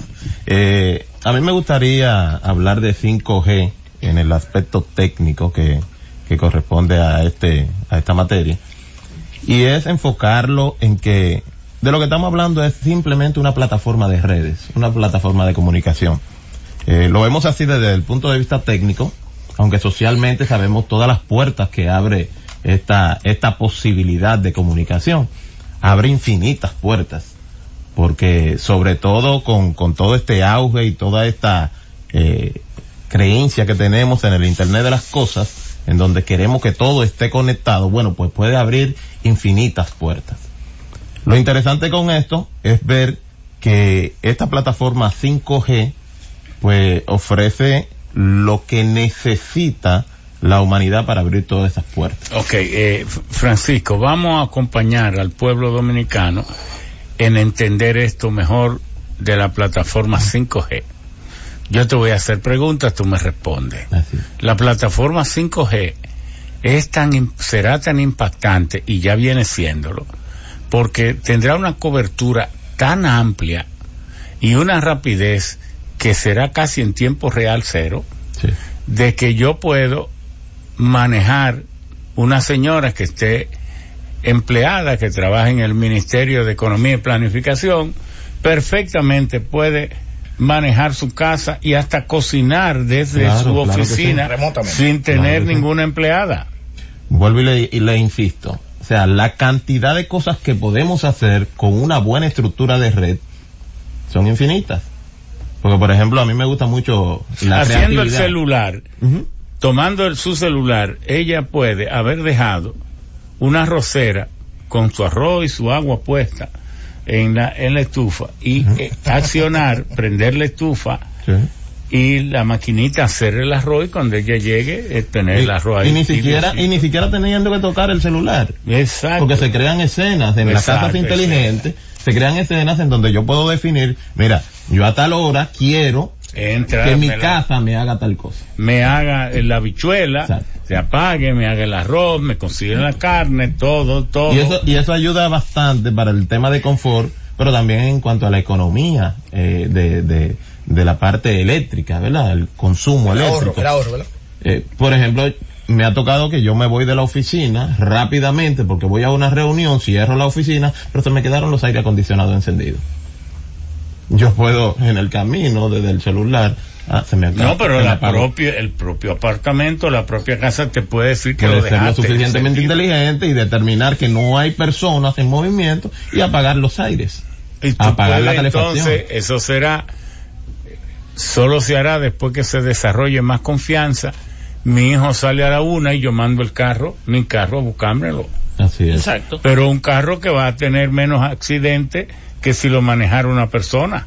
Así es. Porque esos carros están provistos por una cantidad enorme de sensores sí. y de cámaras de seguridad Y de que alertan al comunicación. vehículo de manera inteligente. Mira, tú tienes que detenerte en esta intersección. Claro, Porque y puede los tener un vuelos serán más seguros que nunca, porque prácticamente con el internet de la cosa, los vuelos estarán protegidos de toda posibilidad de accidente. Así es. Así es. Todo eso. No, hay un montón de cosas, doctor, que podemos imaginar, y eso solamente es posible si tenemos una estructura de comunicación confiable que me permita hacer el envío de esas informaciones prácticamente en tiempo real, porque el delay que podemos encontrar en la latencia, como normalmente le llamamos en los aspectos técnicos, que es el tiempo que toma para que los dispositivos obedezcan el mandato que se le ha dado. sí. Eso es la latencia. Estamos hablando de menos de un milisegundo. Entonces, prácticamente estamos en un escenario en donde podemos trabajar con comunicaciones en tiempo real. Todo el tema médico, pues, se puede ampliar esas operaciones que pueden ejecutarse a distancia, donde un especialista, bueno, no está en el país, tenemos una emergencia, bueno, pues ese médico pues puede... Y hay algo de lo que no hemos hablado. Como la NASA piensa enviar unas tripulaciones, seres humanos, a Marte, hace tiempo que empezó un programa de unos microchips, nanochips, que son unos detectores de todo tipo de agresión viral, bacterial, de hongo al ser humano, y puede dar la voz de alerta de qué tipo de agresión contra la salud existe, porque como esos tripulantes van a durar 3 o 4 o 5 años, la NASA no quiere perjudicarlos en su salud. Entonces ha hecho una inversión multimillonaria en nanotecnología médica para poder tener esos predictores de agresiones a la salud que se le va a inyectar a esos astronautas para que sean los vigilantes internos de su propio cuerpo. Pero eso va a venta y al mercado ya. Sí, sí. Entonces yo podré inyectarme esto en un par de años y entonces si voy a tener un ataque al corazón o algo así, posiblemente con el Internet de las cosas me lo pueda predecir. Ya lo puedo predecir. Sí. Tenga cuidado que le va a pasar algo en el hígado. Sí, sí. No, un detalle interesante, perdón, ahí. Ahora estamos hablando de dispositivos conectados a Internet. Yo conocí a alguien recientemente en un viaje que tuve a Estados Unidos que tenía un bypass que tenía conectividad, Ramón. Conectado, y que su médico Desfibrilador. bueno, que su médico sabía. Para mí fue un poco, no fue tan sorprendente, pero lo vi, en el momento me impactó, donde llevaban el control de cuál era su ritmo cardíaco por día, por minuto, por hora, por día, por semana. Qué interesante esto, pero hay un tema que ahorita en el segundo bloque yo quiero hablar. Nosotros estamos hablando aquí de lo chulo, de lo bueno, de los 5G, claro, pero vamos a hablar de los riesgos, vamos a hablar de lo que se está hablando también de la salud, qué pasó con estas antenas que son diferentes, y Francisco te hablará de eso también, al tipo de 4G y lo que trae como consecuencia esas ondas, donde hay países que están hablando de los grandes riesgos. Y no quiero echarle la pata al ¿cómo dicen? Jabón al sancocho. Sí. Pero hay que ser también honesto con eso. Bien, dale para allá, Ramón. No, de hecho ahí hay unos temas interesantes en cuanto a las antenas. Estas antenas, para poder hacer uso de un mayor almacenamiento en cuanto a la información que va a circular por ellas, pues se habla de que tuvieron que estar desarrolladas en una frecuencia diferente. Mientras que 4G opera en los 6 GHz, para las ondas, estamos hablando de que en 5G estamos trabajando sobre los 30 GHz, de 30 a 300 GHz, lo que posibilita el que podamos colocar más ancho de banda. Y eso realmente resulta interesante, pero tiene sus limitantes. Está hablando de 700 MHz, es la subasta que saca ahora, que va a salir en Gran Bretaña. Okay. Que se están poniendo al mercado para que las empresas que quieran usarla, que por cierto, la ley de telecomunicaciones aquí hablaba de que la frecuencia había que ponerlas en subasta. Yo no he oído, y los gobiernos regalaron todo eso, lo que pudo haber significado un ingreso a la República de 2.000 o 3.000 millones de dólares. Los regalaron los gobernantes en corrupción a sus amigos, a las empresas amigas. Hay que decirlo todo aquí, porque si usted no lo dice, usted es un cómplice. Bueno, porque si usted lo sabe y no lo dice, usted es cómplice. Es tan malo como el que es cómplice del proceso. Sí. Pero le decía que, por ejemplo, cuando operamos en esta frecuencia, pues tenemos muchos beneficios, pero están la contraparte en esos beneficios, que es la forma en la que deben de operar estas antenas. Estas antenas, mientras que una de 4G te podía tener un radio de acción de kilómetros, ¿verdad? Pues estas antenas tienen que estar presentes prácticamente en cada esquina de una ciudad. Porque pero en una calle tendrán que tener cientos de antenas, una calle, por ejemplo, de 10 kilómetros, pero al mismo tiempo podrá tener 3 o 4 millones de dispositivos conectados. Sí.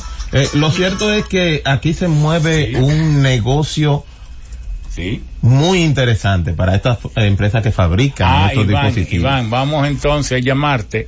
Iván Gatón va a intervenir también en el tema desde New Jersey. Él está en Estados Unidos, él es consultor internacional. Bien. Y entonces le vamos a llamar para que don Iván Gatón participe aquí en Los Sabios en la Z. Perfecto. Muchas gracias, don Iván, para llamarle de una vez. Perfecto. Sí, a ese mismo número. Muy bien. Sí, adelante, Francisco. Sí. Pues bien, es un tema interesante porque abre las puertas para que estas empresas pues tengan una masificación en cuanto a la fabricación de estos dispositivos. Claro. Se estima que es un negocio sumamente interesante para cualquier nación, y es por eso que se desprende esta guerra comercial entre lo que sería ¿Qué nación va a tener el control sobre el despliegue de 5G en todo el mundo? estamos hablando de que, a pesar de que son antenas pequeñas, fácil de manejar, fácil de utilizar, pero siguen siendo dispositivos que pasarán por un proceso de fabricación y que generarán buenos beneficios para esa empresa que resulte ser la principal en la fabricación de esto. O sea, estamos hablando que esas antenas, como van a ser más, van a generar mayor campo de electromagnético. Así es. Van a ser más nocivas para la salud. Así es. O sea, podemos verlo desde esa parte cuando estamos hablando ahorita de sí, la... Sí, porque hay estudios, porque vuelvo y digo, hay cosas que son sumamente positivas. Todos hemos hablado aquí de lo chulo, de lo bueno. Sí. Exacto. Pero también hay que ver la parte, digamos, negativa, que tal vez lo veamos más adelante. Ya hay estudios donde científicos de 36 países han advertido. He estado leyendo en varios sitios porque a veces uno encuentra información en internet y la gente a veces lee de cualquier disparate. Hay que tener cuidado cuando usted lee la información. Sí, de hecho, yo vi por ahí que la fiabilidad de la información. Vi por ahí que religiosos hablaban de que esta era una arma del nuevo orden mundial. No, la gente habla mucho disparate, y no estoy diciendo que ellos lo sean, pero bueno, hay que tratar también la parte, porque precisamente esto que explica Francisco, que llama mucho la atención. Déjame decirte que mi nieta Natalia se acaba de graduar. Se graduó en un Master's en New Media Journalism. ¿Y qué hace esa muchacha? ¿Qué piensa muchacha? Bueno, ya tiene sus 21 años. Pero perdón, qué interesante esto que dice Ramón, 20 o 21 años ya como un máster. Miren lo que estamos hablando. Media Journalism y diseño en videojuegos. Oye, eso. Entonces, miren qué interesante. Es una gran industria también, que hay que prestarle atención. Tengo entendido que en el caso de Europa genera más dinero que el mismo narcotráfico. Estuve leyendo un estudio por ahí, lo tengo por ahí, hace unos 2 años. Sí, no, y se me gradúa ahora Nicole, que son mis 2 nietas, aquí en el, ¿cómo que se llama que está aquí?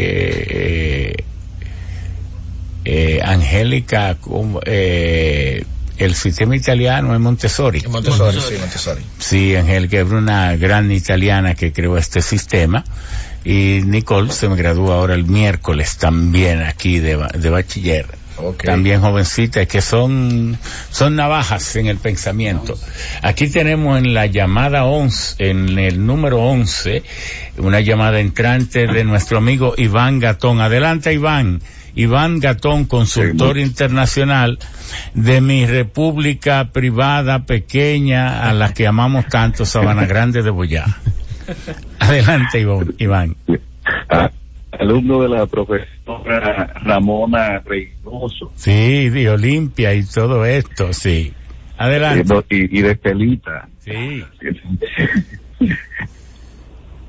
Pues, sí, muy buenos días. Sí. ¿Cómo tú ves desde Estados Unidos estos avances de la plataforma 5G en tu visión internacional del movimiento de las distintas centros de fuerza que dominan el mundo ahora en este enfrentamiento entre China, Estados Unidos por el control de la plataforma de comunicación de la humanidad?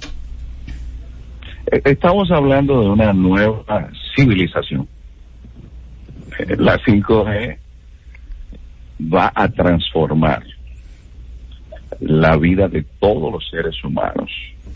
Hace apenas 2 semanas estuve en China, invitado por una universidad china, y tuve la oportunidad de apreciar mejor los adelantos a los cuales ha llegado China en ese ámbito y las implicaciones económicas que esto tiene.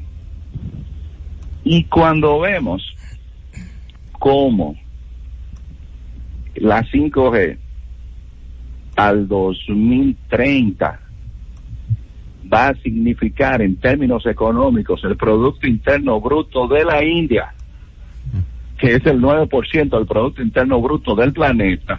Perdón, 9%. El 9%.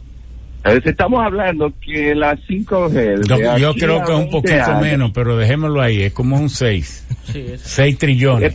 Está... Las cifras que manejo... Sí, es el 9%, perdón Iván, es el 9% porque el PIB del mundo son 77 trillones. Entonces, como la India tiene cerca de 6, es el 9% del PIB del mundo. Tú tienes razón. Sí, pero la India, con esas implicaciones económicas que tiene su importancia y todos sabiendo que la 5G de aquí a unos 20 años será aproximadamente, en términos económicos, el equivalente al negocio del petróleo multiplicado por 3. Y cuando la parte política se sustenta en la económica, y cuando todo imperio debe tener como una de sus bases la tecnología, y que los chinos se hayan adelantado a Estados Unidos, y que ya Estados Unidos formalmente, no solamente a los países de América Latina, cuando el secretario Pompeo dice 0 tecnología china, cuando llega Trump ahora a Inglaterra y le dice a los... Sí, se cortó. Aló, Iván. Iván, bueno, se nos ha caído, vamos a volver a repetir la llamada, pero mientras tanto, Sí, Francisco. sí. Francisco, yo lo que quiero también es conocer qué tipo de estructuración tienen las universidades de República Dominicana en materia de informática, en materia de poder preparar la población para insertarse en estos mundos de las avanzadísimas tecnologías digitales. Por ejemplo, la UAS, tú formas parte de la Escuela de Informática de la UAS. ¿En qué consiste? ¿A qué nivel están? Mire, a pesar de que nuestro país, en sentido general, viaja muy lento en todos estos temas. Espérate, que creo que entró la llamada de nuevo. ¿Aló? Sí, ya estamos aquí. Sí. Bueno, que cuando Estados Unidos le dice a los ingleses, firmo un tratado de libre comercio contigo si no me aceptas la tecnología 5G. La misma sugerencia se la hizo a Alemania, se la hizo a Francia, porque sabe las implicaciones que va a tener, no solamente porque ya las operaciones, por ejemplo, los chinos se están haciendo neurocerebralmente desde Pekín a Hainan, que son 3.000 kilómetros de distancia, con un robot, que no tiembla el brazo de un robot como puede temblar el de un cirujano. Que los chinos ya están utilizando tractores para arar la tierra con la plataforma Baidu. Sí, a distancia. Que vamos a tener carros sin chofer, que va a estar lo más importante en términos geopolíticos, el manejo de la información de cada uno de nosotros. Es decir, lo que estamos viendo es una disputa por el poder del planeta a unos niveles que ni George Orwell se lo llegó a imaginar en 1984.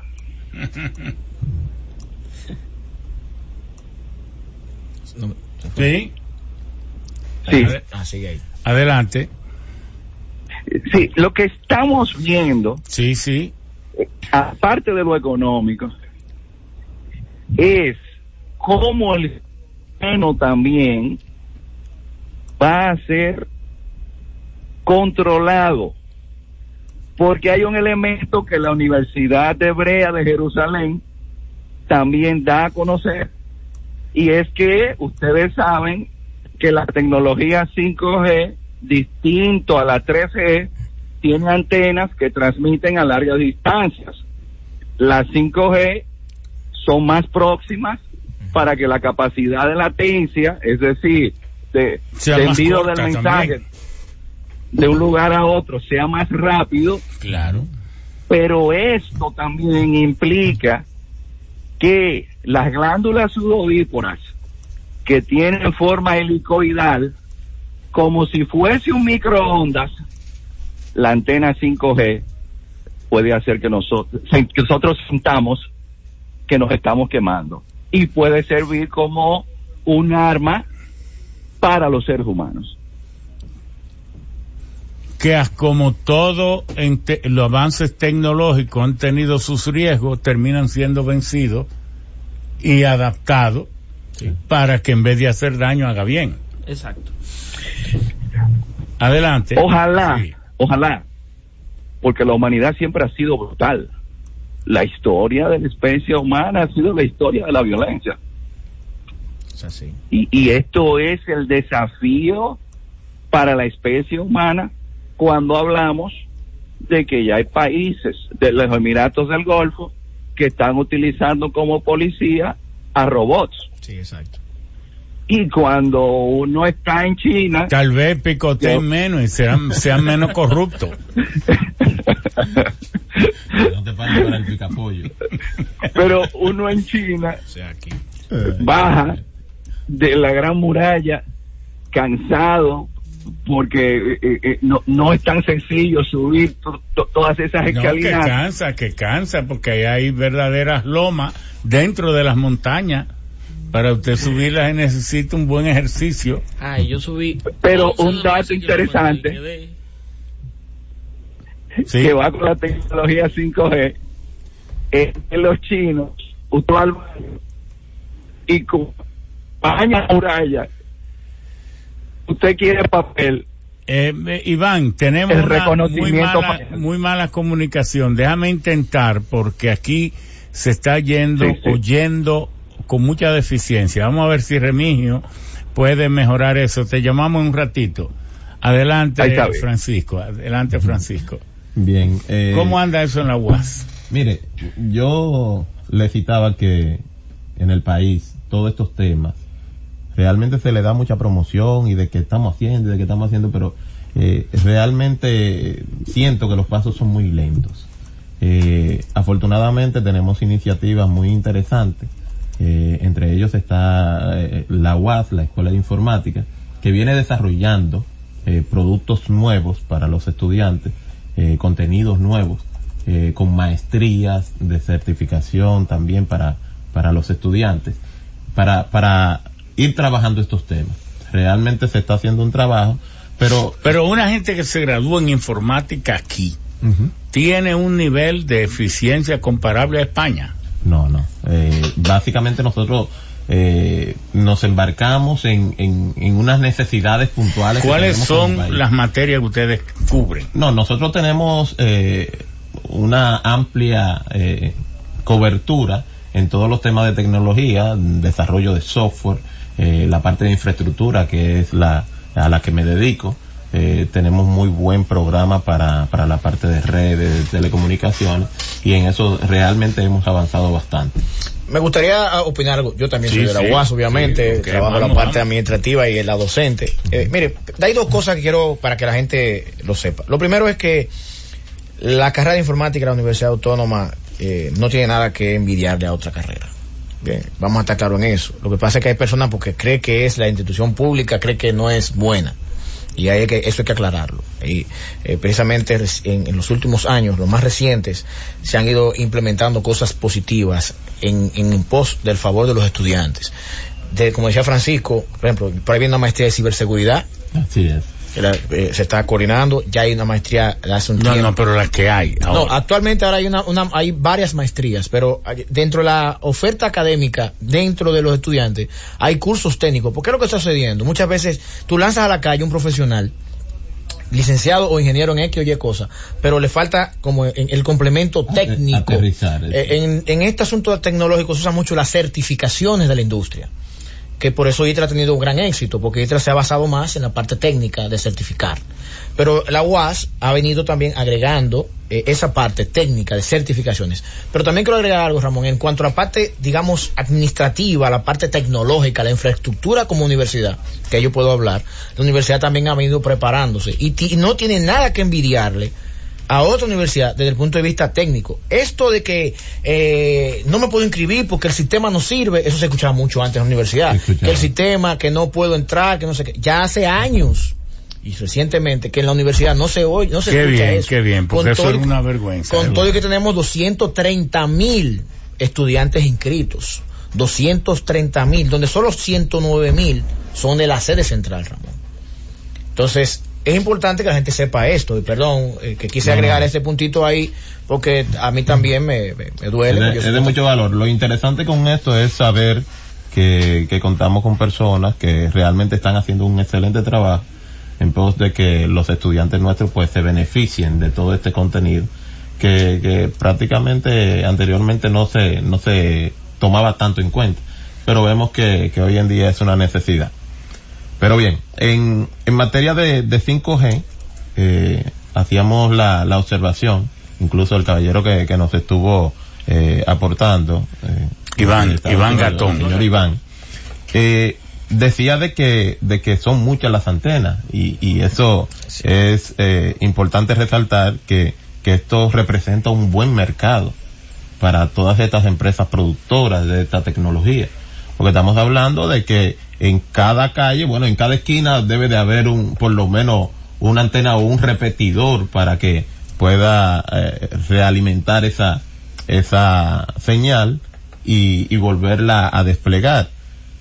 Pero lo más importante, y es por lo que se necesita tantas antenas colocadas, es porque necesitan una línea de vista.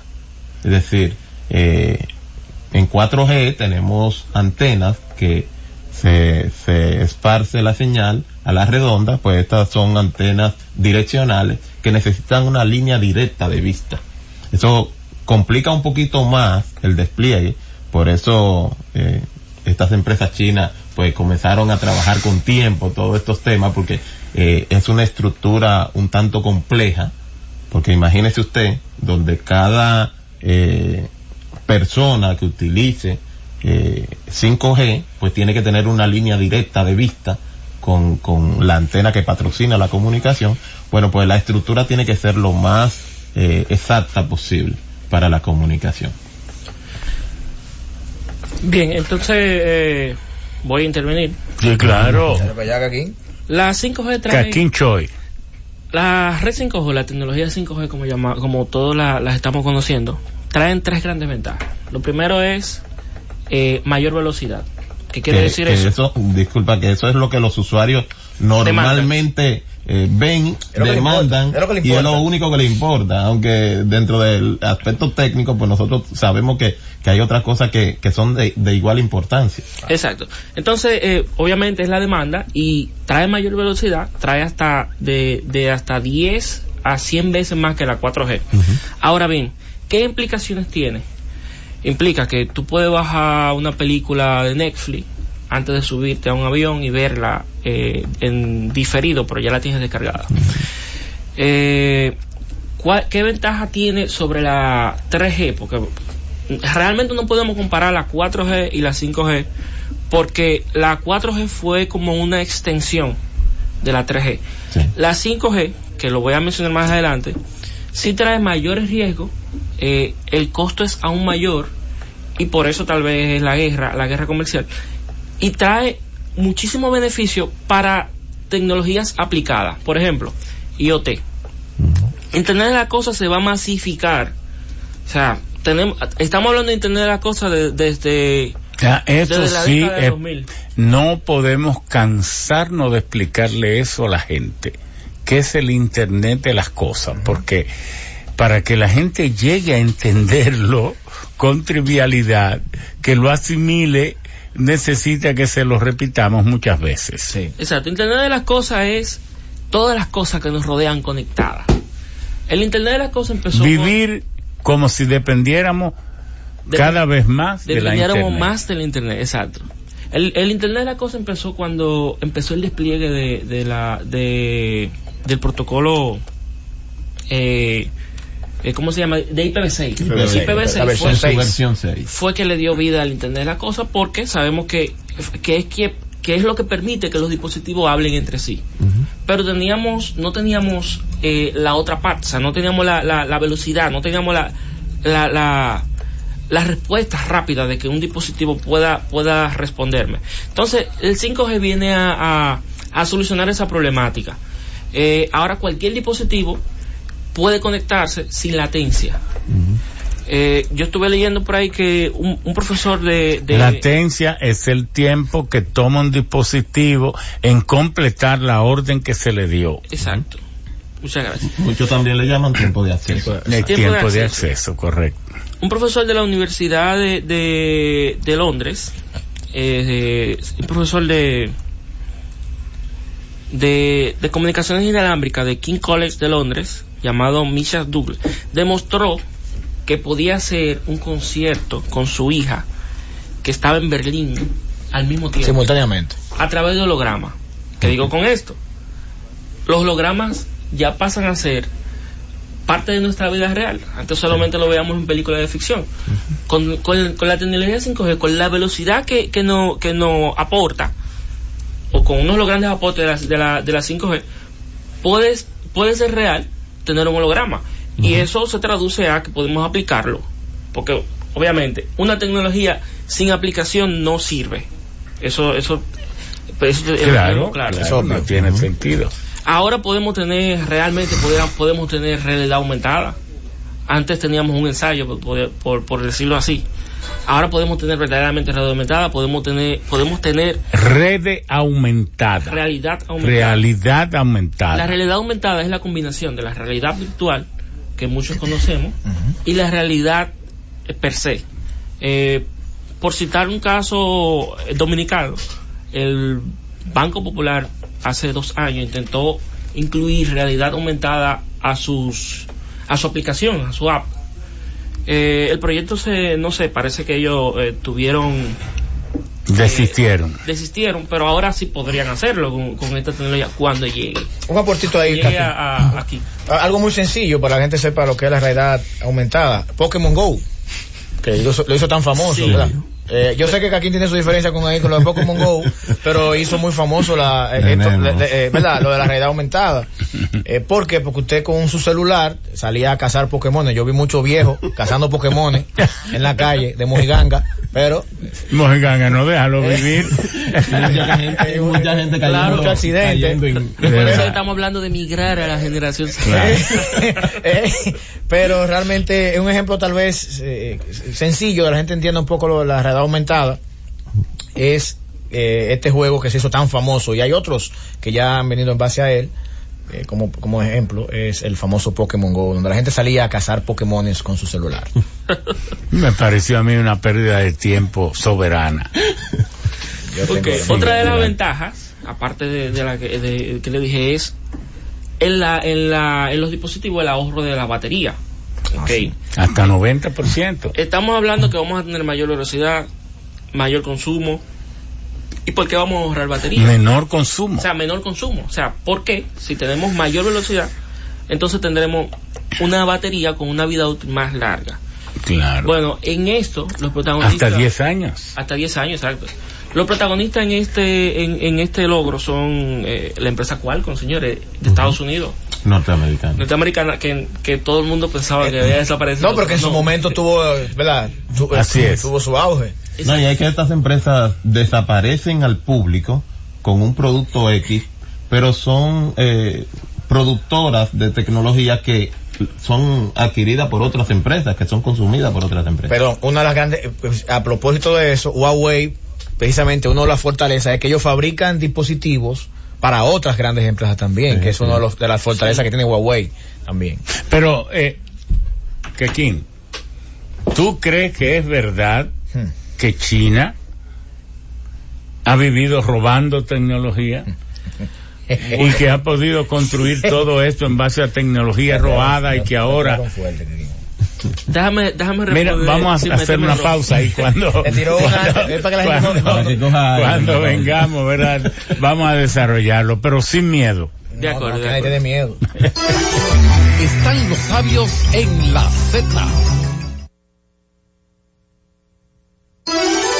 Sigue los sabios en la Z. Bueno, la Comisión Nacional de Energía acaba de publicar que aprobó 12 proyectos, 10 de ellos en renovables y 2 en térmico. Y esos proyectos son Eje Jaina eólico 50 megawatts, en Esperanza, Valverde, Mao. Eje Jaina, eólico, 50 megavatios en San José de las Matas, en Santiago. Eje Jaina solar, 61 megavatios de potencia máxima en Esperanza también. Eje Jaina solar, 120 megavatios en Yaguate, San Cristóbal. AES Andrés solar, 65.25 megavatios en máxima potencia en Los Roches, Nizao, Peravia. AES Renewable Power Group en solar, 136.8, Guayubín, Montecristi. Tropigas Dominicana solar, 50.32, Santo Domingo Norte, pero también tiene otro que es Project SRLIEDR Projects, Proyecto Peravia Solar 1 de 70 megavatios en Baní, y también de la misma empresa el Proyecto Solar número 2 de 70 megavatios en Baní, y EDP Energías Renovables Solar de 200 megavatios en Baní. Bueno, la Universidad UTESA, nosotros le acompañamos en un proyecto que ya tiene más de 2 años de solicitud en Carbonera, provincia Montecristi, y no sabemos, después de cumplir con todos los requisitos, por qué no se aprueba. Y lo que vemos es que a las grandes empresas sí se lo aprueban.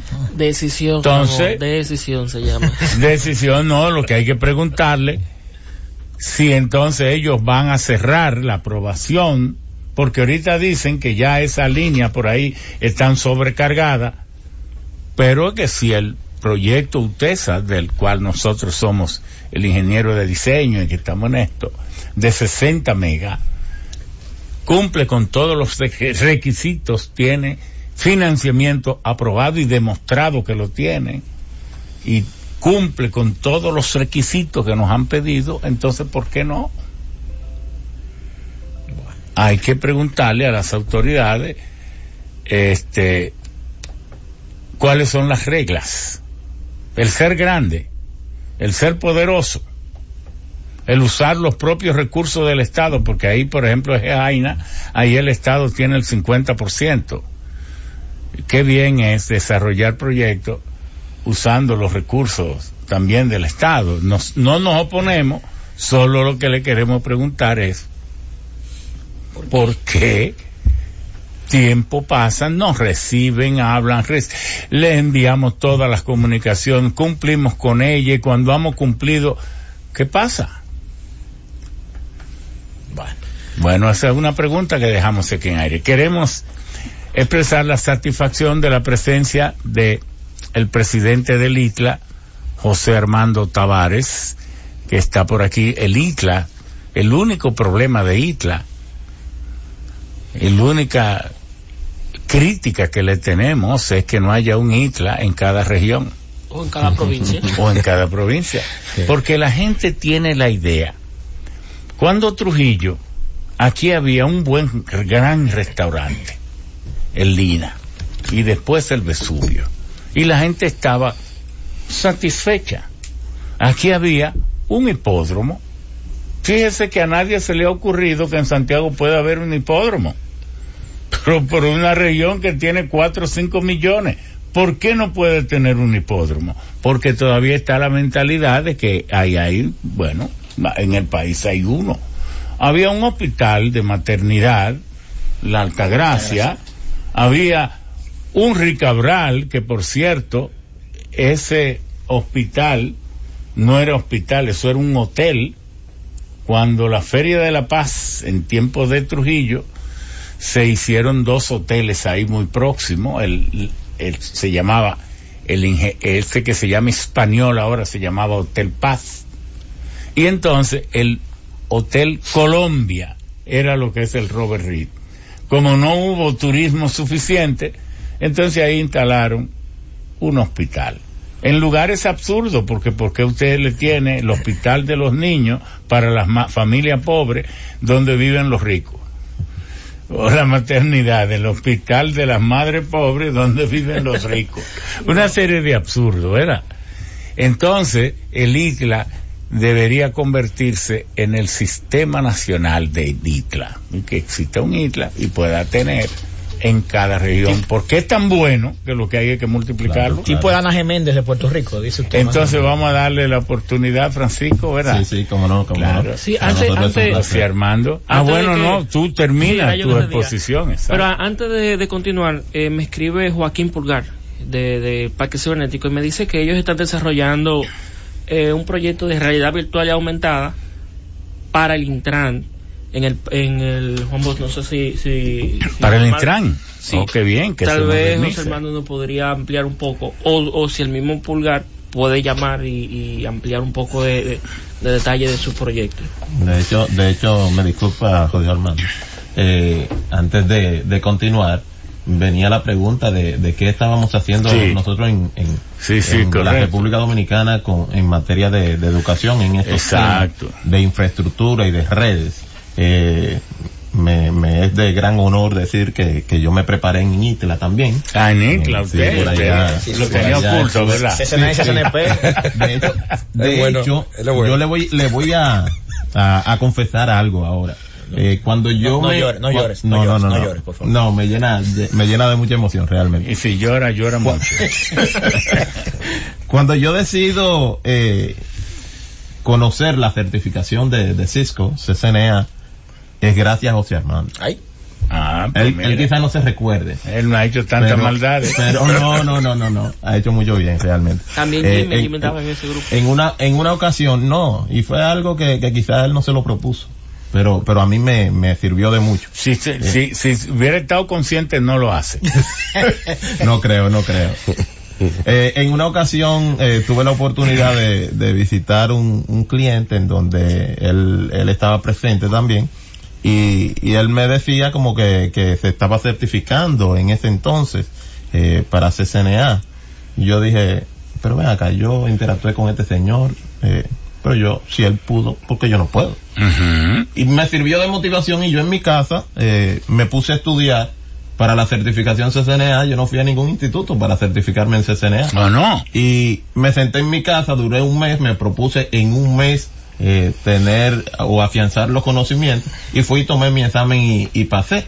Y luego entonces con el interés de seguir avanzando es cuando visito a ITLA y me hago CCNP, el Certified Professional. Sí, entonces para mí fue de mucha ayuda esa conversación que la primera vez que conocí a José pues me dio gran beneficio realmente. Bueno, te felicito porque lograste decirlo sin llorar.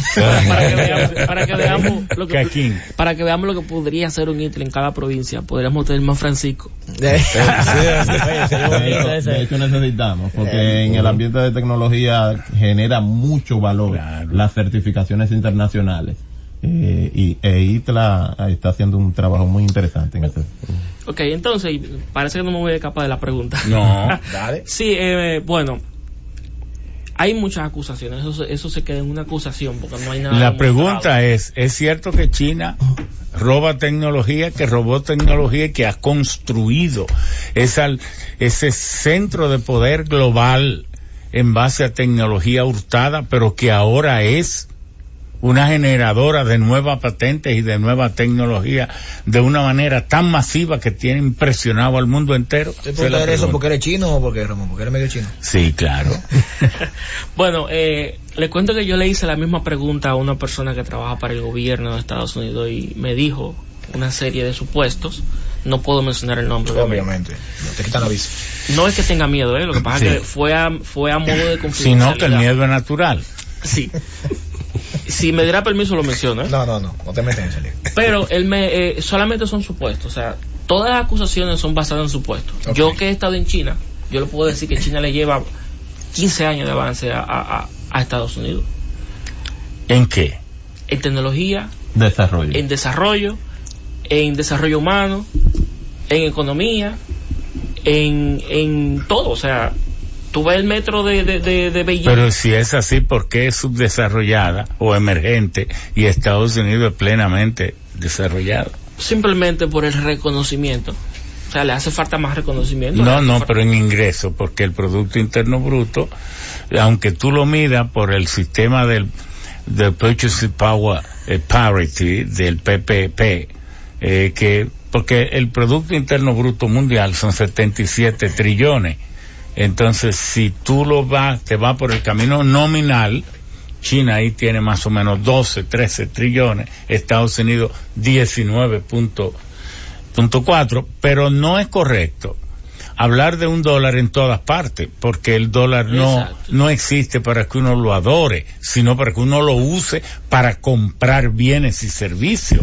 Entonces vamos a ver cuántos bienes y servicios compra un dólar en cada lugar. Putin habló y cuando usted lo hace así, entonces entra en lo que se llama the Purchasing Power Parity, la paridad de poder de compra. Siguen siendo el PIB 77 trillones, pero ya se distribuye diferente. Porque al tomar en cuenta esto, entonces Estados Unidos, como es compararlo con él mismo, sigue igual, 19.4. Así cualquiera. Pero China, cuando tú comparas los 12 trillones nominales en términos de poder de paridad de compra, se mete en 24. Entonces pasa a Estados Unidos y es más rica que Estados Unidos. Exacto. Y si hablamos, por ejemplo, de los medios de pago, Estados Unidos tiene como principal desarrollador de medios de pago, tiene a Mastercard y tiene a Visa. Visa obviamente tiene mayor presencia, pero China tiene China Union Pay, donde tú ves que a través de pago electrónico totalmente, o sea, tú vas con 100 yuan y no te lo aceptan en muchos comercios. No te lo aceptan, totalmente. Y mucho menos dólares. Ahora, el chino te dice, págame con el celular. Sí.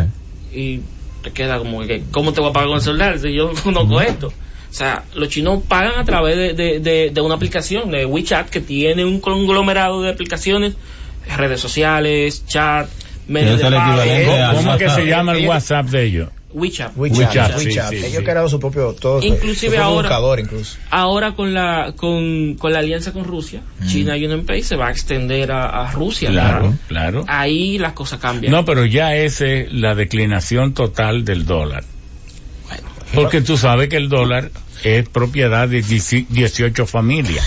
Estados Unidos lo usa en virtud de la reforma tributaria, la reforma monetaria que hizo en 1913, cuando creó la Reserva Federal de Estados Unidos, y la ley la aprobaron a las 11:30 de la noche, casi vacío el Senado, y el presidente lo publicó al otro día a las 8 de la mañana, Woodrow Wilson, y ahí fue que le dieron el gran zarpazo a la humanidad, instalando el dólar como la moneda de pago. Pero por eso la Reserva tiene 13 bancos, 13 miembros, la Reserva Federal, y 12 pertenecen a 12 bancos principales del mundo de esas 18 familias. Eso no es secreto, eso es así. Y por eso es que el mundo le regala a Estados Unidos más de 800,000 millones de dólares. Y es lo que han venido protestando China y Rusia y todos los poderes. ¿Por qué ese regalo? Y usted dice, ¿cómo? Que le regala a Estados Unidos, y no es Estados Unidos el que debe regalar a los países pobres. No, el mundo entero le regala eso a Estados Unidos. ¿Cómo? O porque como el 73% de todas las transacciones del mundo se hacen todavía en dólar, esa masa de dólares en circulación hay que aumentarla cada año. Entonces, cuando se aumenta un dólar, el costo de imprimirlo simbólicamente, como si fuera físicamente, es 4 centavos, pero cuando se pone en circulación vale 100 centavos. ¿Quién se queda con los 96 centavos restantes?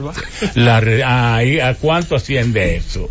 800. Entonces, el dólar ha sido usado como un instrumento de dominación con demasiado inequidad, porque asimismo, cuando se hace una guerra en Irak, que no me importa, ¿y cómo es que no le importa gastar 300,000 millones en una guerra que obviamente todavía los pozos petroleros no se han recuperado. Es decir, que si hubiera sido hecha para recuperarlo con petróleo, eso no se ha podido.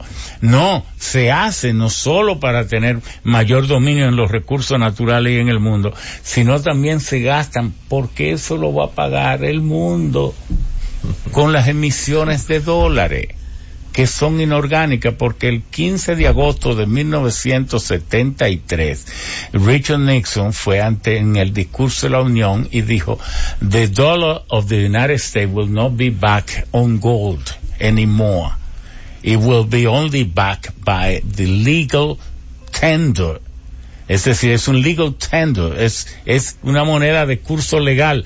El dólar no será respaldado más en oro, sino será una moneda as a legal tender, como un respaldo basado en la potencia y en el poder económico de Estados Unidos. Entonces, me interesa esto porque debe aclararse al público, porque me llegan muchos mensajes diciendo, pero ¿cómo usted defiende a China si ha robado tanta tecnología y ha hecho? Entonces yo le aclaro, yo no defiendo a China ni a Estados Unidos, porque ¿quién soy yo para estar defendiendo centros de poder como nosotros? Narramos lo que está ocurriendo solamente, pero sin pasión, sin irme a, no lo narro defendiendo a Estados Unidos, pero tampoco defendiendo a China. Digo, a mi juicio humilde, dónde están las cosas y cómo están. Entonces, cuando yo era estudiante en la Universidad de Kansas, la compañía más grande en publicación, la McGraw-Hill Company, situó una demanda contra 8 universidades del centro de Estados Unidos porque le permitían a sus estudiantes sacar copia de las páginas de su libro. ¿Y qué dijo la Suprema Corte de Estados Unidos? Que quién puede demostrar que ha hecho una invención netamente desde sus conocimientos propios. Esa es la pregunta. Esa invención, ese invento, esa nueva ciencia, esa nueva tecnología que usted tiene, ¿usted está seguro que usted la inventó? Y los conocimientos previos en que usted se basó para entonces hacer ese nuevo aporte en esa nueva organización del conocimiento que le permite a usted crear una base científica y luego su correlato en una innovación y en un dispositivo útil que produce dinero. ¿Usted está seguro que usted era el dueño de todos esos conocimientos? Evidentemente que no pudieron decir. Entonces le dijo a la McGraw-Hill, la Suprema Corte de Estados Unidos, en realidad las tecnologías podrán ser limitadamente patrimonios de quien cree que la ha inventado, pero en la historia de la humanidad el inventor es el hombre. Entonces hay distintas épocas en que hay seguridades jurídicas que pretenden. Eso que se hace con los medicamentos es una masacre de la raza humana, porque hay compañías que cogen y usan 20 años o 10 años para vender unos medicamentos a precios que la gente ni lo puede comprar, y que no es verdad que han gastado esa cantidad, gastan 2, 3, 4, usted sabe lo que es gastar $1 millón, $2 millones en investigaciones. Oye, eso da para todas las investigaciones del mundo, pero entonces se pasan 20 años ganándose 1,000, 3,000, 4,000 millones de dólares, y eso lo ha visto la Suprema Corte. Entonces eso de acusar a un país de que vive robando tecnología, que yo no lo dudo, pero eso merece ser debidamente aclarado, esclarecido y explicado. Exacto. Ahora mismo todo es un supuesto. Además, ¿quién manda a una potencia a darle la mano de obra de todos sus productos a otra? ¿Cómo es? Claro que sí. ¿Cómo es? Repítelo. ¿Quién manda a aquí. una potencia a darle el derecho de realizar toda su mano de obra a otra A potencia? sacar Costos. sus empresas porque vayan a otro país, ¿verdad? Costos, Entonces mano no de obra te quejes. barata. ¿Cómo es? Entonces no te quejes. Mano de porque tú obra estás dando tu barata y conocimiento, costo. o sea, tú le estás diciendo, mira, desarrollame tal producto con esta cosa. Entonces, esa persona, ok, le digo, no le va a tomar el diseño, pero lo trabajó, puede generar otro nuevo diseño, Tiene puede la generar lógica. otro nuevo conocimiento basado en lo que está viendo. Ujú. Eso mismo pasa, por ejemplo, con los software. Te dicen, ok, mira, tú no me puedes copiar el código, pero ¿quién me dice a mí que yo no me voy a grabar el código que estoy escribiendo? La Yo lógica. puedo desarrollar otro igualito. Ujú. O sea, Y es quizá así, mejor. esa es la realidad. Mejor, obviamente. Todo pues. es un supuesto. Sí. O sea, la respuesta es que es un supuesto. Vamos a darle a Remigio el dominio de este espacio, permitiéndole sus comerciales. Ah, Están los sabios en la Z. Sigue los sabios en la Z. Bueno, aquí hemos vuelto, estamos saboreando la pizza Italia Express con un sabor impresionante. ¿Qué les pareció? Buenísimo. Muy buena. excelente. Excelente. Caquín casi no puede hablar porque todavía... No, tiene es mala educación con la boca llena. Sí. Está buena. Bueno, para concluir el tema, No, pero está en la Correa Isidrón, Avenida Correa Isidrón 125 de Honduras, ahí entre la Avenida Italia y la bella iglesia, pequeñita pero hermosísima, Cristo Salvador de Honduras, en esa arboleda, ahí está Pizza Italia Express, con su teléfono 809-908-6600. Pizza Italia Express. En la Correa Isidrón 125, teléfono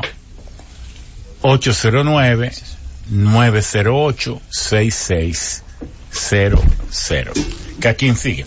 ok, para concluir, la tercera gran ventaja que trae 5G, ya saliendo de los temas previos, es la cobertura incluso en aglomeraciones, perdón.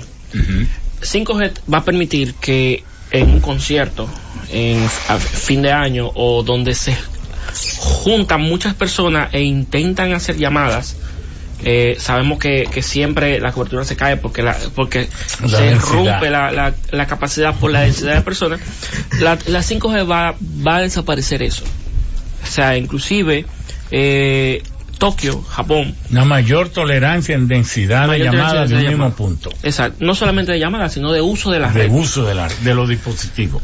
Tokio para los Olímpicos del 2020 está apostando a la tecnología 5G para brindarle el servicio de cobertura a todas las personas que asistan a ese tipo de eventos. Esto va a ayudar Y claro, a que- con el mayor número de antenas. exacto. Esto va a ayudar a que se desaparezcan los cuellos de botella.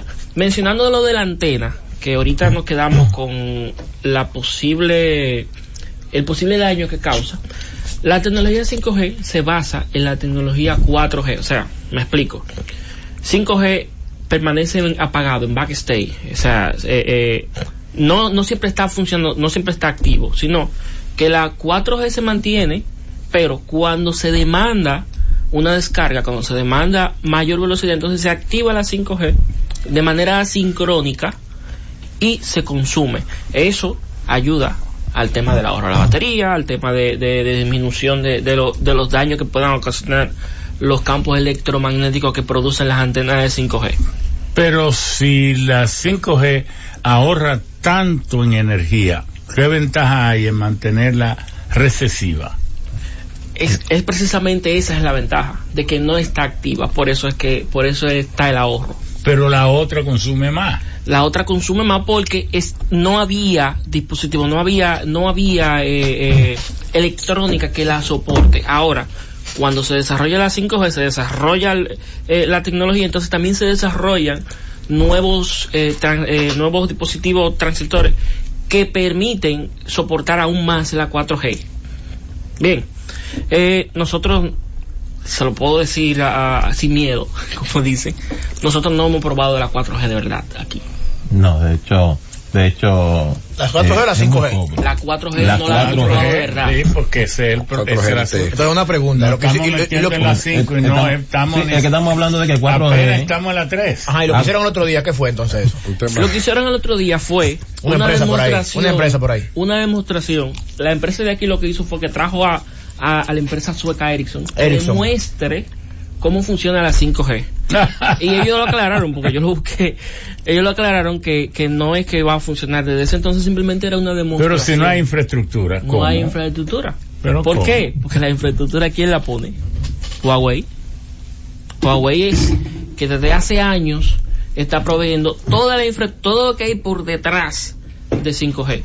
Cerca de ello estaba Samsung, que obviamente Corea del Sur es uno de los países que más ha desplegado 5G, pero están basados en tecnología Huawei. Bueno, tenemos aquí al presidente del ITLA, al director, una persona que también ahora es el presidente de la asociación. De la Cámara TIC. De la Cámara TIC. RD.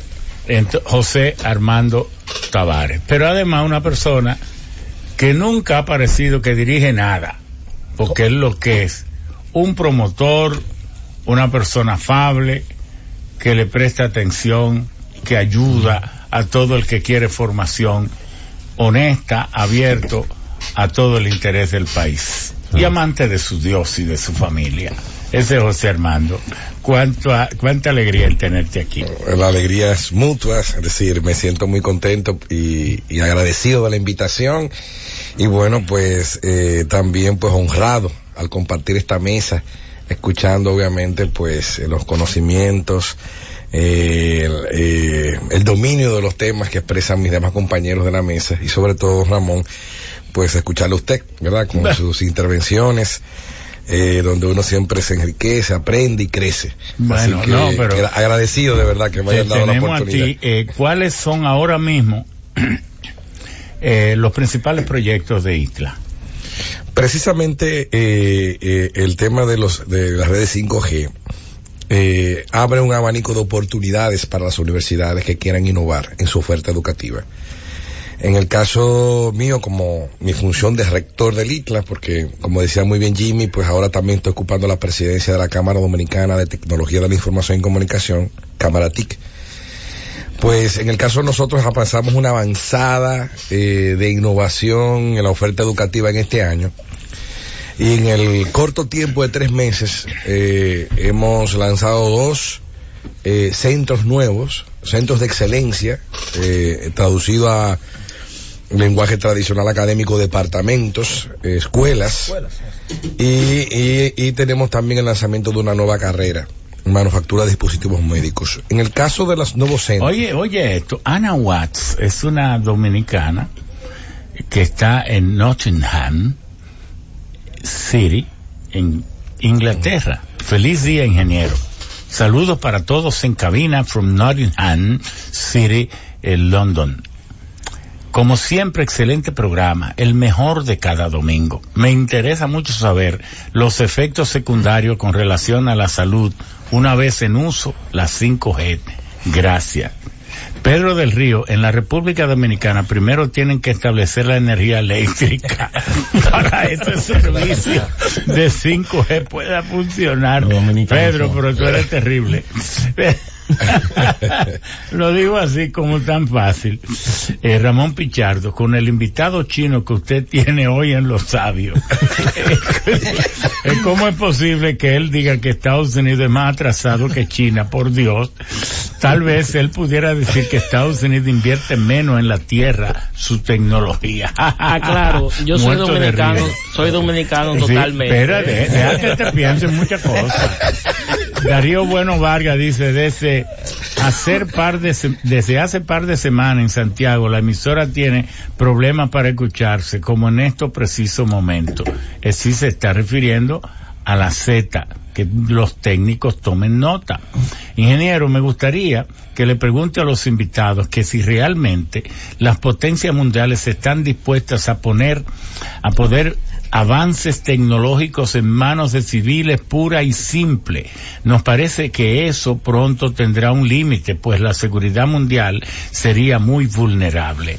Y entonces Molinaria dice, súmele los gastos médicos a y la pérdida por casos nuevos de... No, bueno, sigue adelante.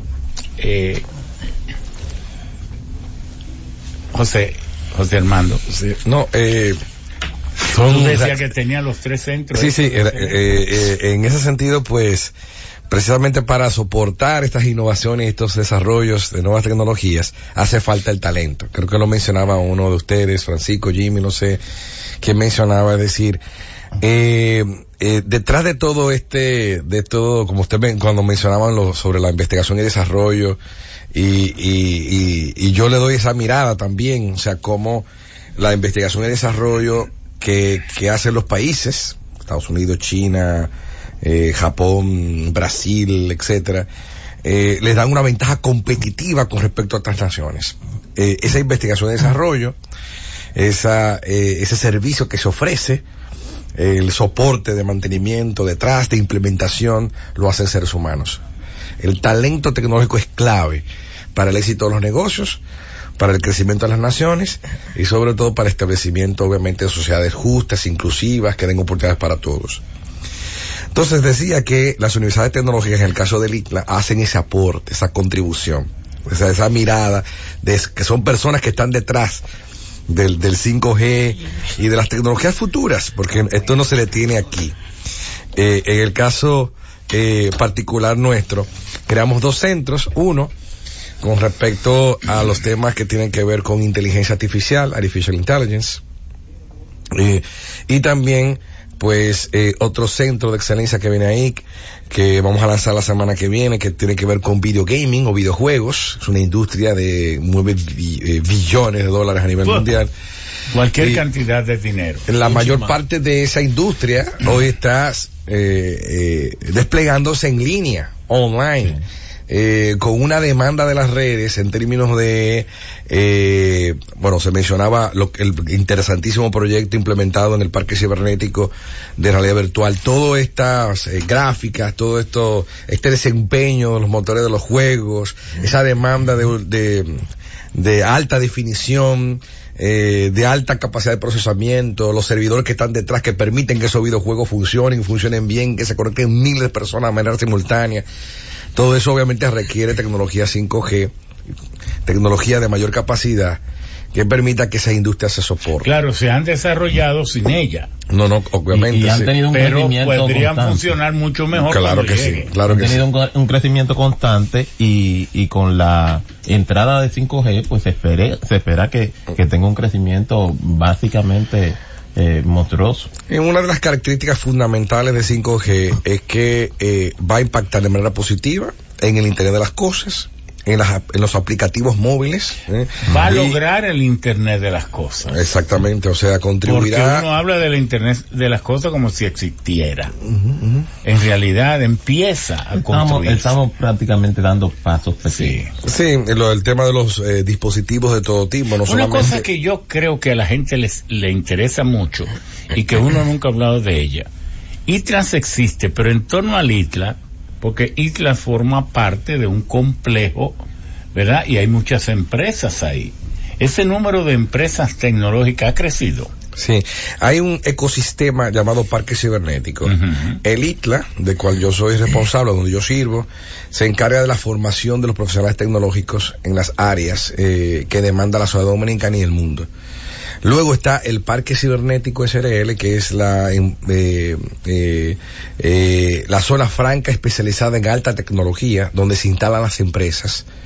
Y ahí es donde está también instalado el centro EON de Virtual Reality que mencionaba Pulgar, donde se están formando pues profesionales en el área de realidad virtual. Hay empresas ahí como el NAP del Caribe, que es una de las empresas referentes en términos de proveer servicios de almacenamiento de datos, de hosting, de servidores, etcétera, de telecomunicaciones, de interconectividad. Y también hay otras empresas. En el caso nuestro, nos encargamos de la parte de formación de esos centros que acabo de mencionar y la generación de ofertas educativas, carreras que den respuesta a esas demandas que se generan en las empresas telco. Por ejemplo, gran parte de nuestros egresados en el área de redes, Francisco daba un testimonio que yo agradezco, me alegró el domingo, en el sentido de que gran parte de nuestros jóvenes, cuando se gradúan, van a las telcos, van a las empresas de telefonía a trabajar precisamente en esas áreas de mantenimiento, soporte. Y lo bonito de esto, don Ramón y demás amigos aquí presentes, es que esto, la industria del conocimiento, la industria tecnológica, es una de las industrias, me gustaría afirmar, más bondadosas en el término de movilidad social. Es decir, se expresa, se ve, se puede constatar que el talento humano, la capacidad, el intelecto, la creatividad, la capacidad de innovación de la persona, no su fuerza, no su abolengo en términos de familia, no, el talento por sí mismo, su inteligencia le da la capacidad de movilizarse socialmente. Yo ayer, pongo un ejemplo concreto, estaba hurgando ahí en algunas plataformas que contratan freelancers en la industria del software. Y es impresionante. Todos los egresados del software, yo tuve hace como... ¿Aún aquí en el país? Claro que sí, se llama Workana, tú entras ahí, te das de alta, y un joven de cualquier parte del país con una conexión a internet, con su talento, dominar 2 o 3 lenguajes de programación, 2 o 3 plataformas tecnológicas, puede proveer servicios de desarrollo de software en cualquier parte del mundo. El talento.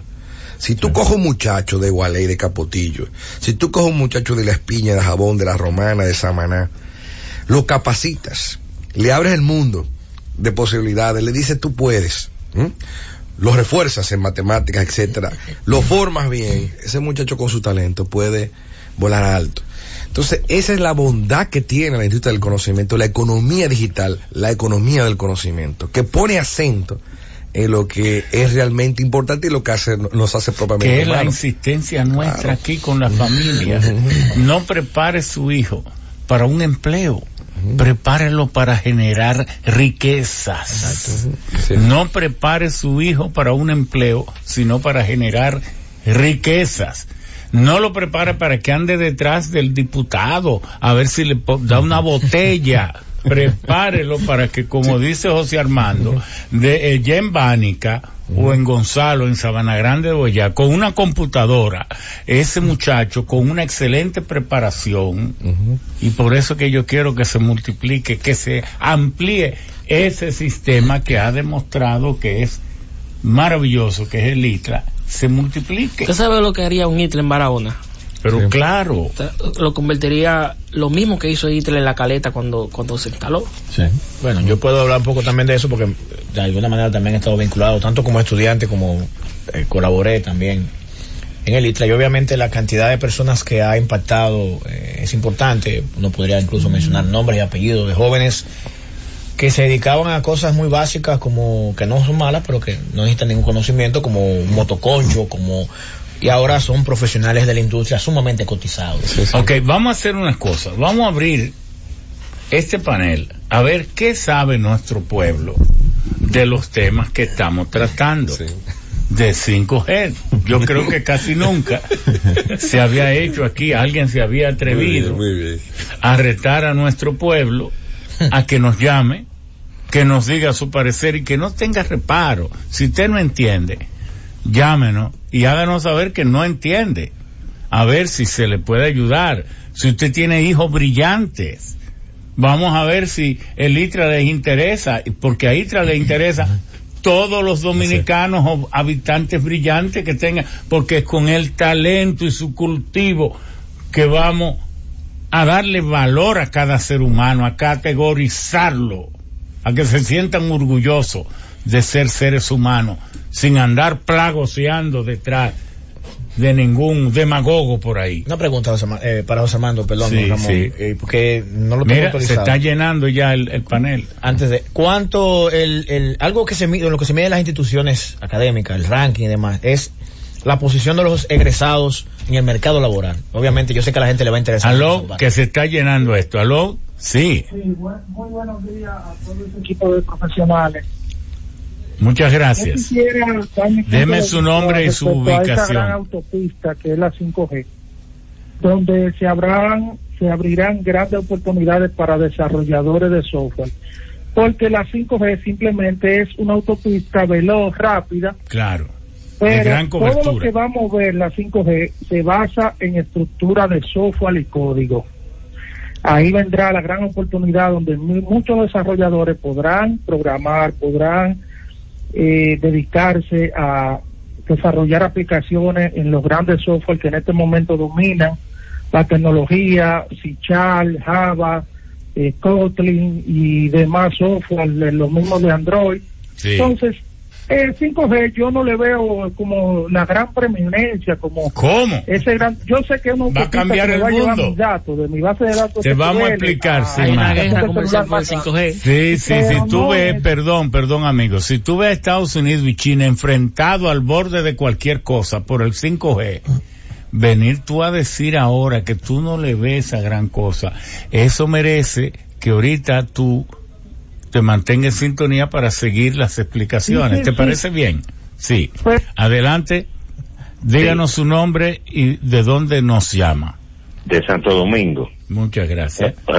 Ramón, oye, con la falta de honestidad que tienen las prestadoras de servicios telefónicos, de buenas a primeras se puede instalar una compañía diciendo que tiene 5G. Cuando el 4G ni lo han desarrollado aquí. Que muchas lo han hecho. No venden el 4G aquí, como alguien lo dijo aquí. Así que cualquier empresa puede decir que va a instalar 5G, como hizo una empresa el día pasado. Sí. Y dio como la idea de que ellos iban a instalar esa tecnología de 5G. Sí, pero además, no nos vamos a dejar para soportar ese servicio. Perdón, ¿cuál es tu nombre? Nazario de Jesús. Nazario, sí, pero no nos vamos a dejar contaminar del negativismo. Cuando lo hagan, se lo diremos en su cara, pero hay que seguir adelante apostando al futuro, ¿eh? ¿Aló? Sí, bueno. Sí, perdón, su nombre. Estimo que el 5G sería un salto en lo tecnológico. Ahora bien, el ITLA aquí en República Dominicana debe ser multiplicado en todas las provincias, principalmente en las provincias más pobres del país, para que esos talentos que hay en esa provincia se puedan desarrollar. No bien. Solamente se puede quedar aquí en Santo Domingo. 5 millones de aplausos para usted. Convertir el ITLA en un sistema nacional y entonces en la universidad informática cibernética por excelencia y con presencia en todos los lugares, no hacer que los niños de familias pobres tengan que incurrir en tanto gasto cuando el ITLA puede estar cerca de ellos, ir donde está la necesidad. Muy bien, 3 millones de aplausos para usted. Adelante, díganos su nombre y de dónde nos llama para tener una visión de cómo se reparten las inquietudes en el país. ¿Sí? Buenas, me habla Mélido Rodríguez. Mélido. En cuanto a lo que están tratando del tema 5G, me gustaría que aclaren, como dijo uno de los participantes, que la 5G es como una extensión más rápida de la 4G. Porque en cuanto al Internet de las cosas, por ejemplo, en mi casa, casi todos mis dispositivos de electrodomésticos, que lo controlo desde el celular, no importa dónde yo esté. Y eso es Internet de las cosas. Claro. Yo controlo mi aire acondicionado, controlo mi nevera, lo único que no controlo es estufa, pero controlo secadora y lavadora también. Y ni tu mujer. Entonces, tampoco. Creo que hay cosas que son posibles ya. Y cuando estuve en la universidad, hace 20 años, también empezamos a controlar algunas cosas, ya con la electrónica analógica, pero en realidad yo entiendo que lo que nos va a dar la 5G es más velocidad. Más velocidad y más cobertura. Y menor latencia. Y menor latencia. Adelante. Hello, buenas. Sí. Ramón. Sí. No le voy a hablar de 5G. La preocupación mía es que usted no opta por la presidencia de la República. Porque los que nos gobiernan son más brutos que usted usted debe optar por la presidencia de la República. Gracias. Muchas gracias, sí, pero después no vota por mí, me postulo y tú no votas. ¿Aló? Sí, aló. Sí. Adelante. Sí, compañero Ramón. Sí. Buenos días. Gracias. Le habla Juan desde Jaina. Oh, Juan. Yo soy un ex empleado de cuando existía la Corporación Dominicana de Electricidad. Sí. Y yo no sé si hace mucho que usted no viene por Jaina. Yo le oigo a usted y a muchos hablar de Eje Jaina, que a eso solamente hay un nombre, porque no está ni la unidad 1, ni la 2, ni la 3, ni la 4, ni la 5.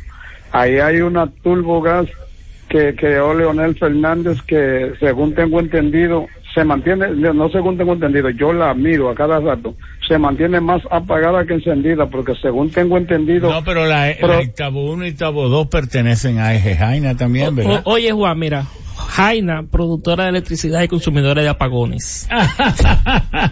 Yeah. Juan, gracias. ¿Aló? Sí, saludos, buenos días, Darío Montaño desde el ensanche. ¿Y dónde están las damas, las mujeres que hablen? ¿Cómo va a ser? Ellas van a hablar después de mí. Ah, bueno. Pero tú eres hombre, ¿verdad? No hay problema ahí. Sí, la pregunta es, ¿qué le ofrece China a la República Dominicana para implementar o desarrollar para desarrollar el sistema 5G? ¿Cuáles son, sinceramente, las ofertas que le hace China para garantizar el proceso? Muy buena pregunta, muy buena pregunta. Vayan anotándola, Caquín, que tú eres el representante de China aquí. Adelante. Muchas gracias, buenos días. Muy buenos días. Ramón, Napoleón Mercedes, presidente de la Romana y actualmente en Puerto Rico. Va, muy bien, encantado. Mire, la pregunta es con respecto al ICLA. ¿Qué facilidades hay para los estudiantes recién graduados de bachillerato que pueden incursionar en ese instituto? Eso es para que el ICLA, su director, José Armando, ahorita nos explique las tantas oportunidades y qué facilidades extraordinarias se le da a los estudiantes mientras más brillante es. Porque, ¿Cómo no? Muchas gracias. Claro. Porque sabemos que el sostenimiento del desarrollo de los pueblos es con la gente común. Ahora la chispa genial, ¿verdad? Enciende la pradera. Sí, adelante. Maestra Marina Aidar Gómez. Yo quiero hacer dos preguntas. Y sí, las damas estamos escuchando, pero recuerde que estamos en quehaceres domésticos también, que nos toca el domingo o el sábado, pero estamos escuchando todas, ¿eh? Sí. Y la pregunta mía es si en el ámbito de universidades, ¿qué tiene que ver el 5G con lo que le llaman Big Data? ¿Qué tiene que ver 5G con instaurarle dispositivos al cuerpo humano y que todas las actividades se realizan pero utilizando el cuerpo humano, con lo que yo tengo resistencia? Gracias. Ok, muy bien, excelente pregunta. Bajó la dama y bajó fuerte. Sí, ¿aló? Sí, buen día. Sí, buen día. Sí, soy Juan Ramírez, residencial Amalia.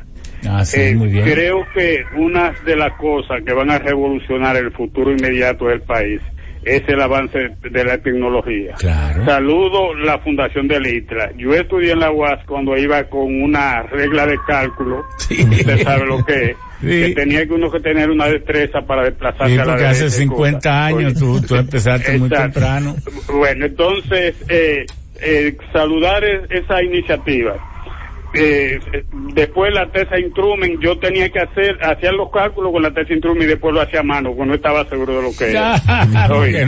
No confiaba en la tecnología. Yo admiro que yo hablo ahora y en China lo saben al instante. Viva la tecnología. Juan Ramírez, encantado y muchas gracias. Adelante. Sí.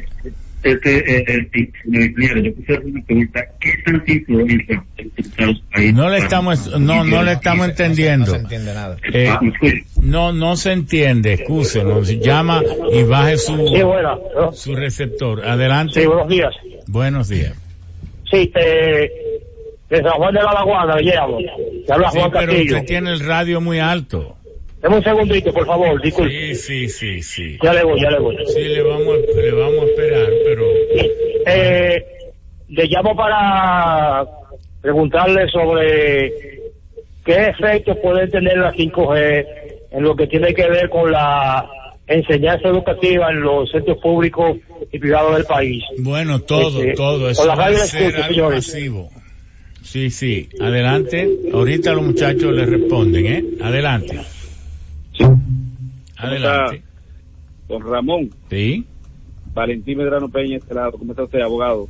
Muchas gracias, abogado. Encantado. Sí, don Ramón, yo he estado con usted ahí invitado en el pasado. Pero yo quería preguntar, para una persona, al amigo José Armando, yo siendo de Boca Chica y viendo todo el bienestar que le produjo la instalación de ITLA en nuestra zona. Ustedes son privilegiados. Sí, nosotros somos privilegiados y agradecemos el trabajo eficiente, la transformación de nuestro capital humano.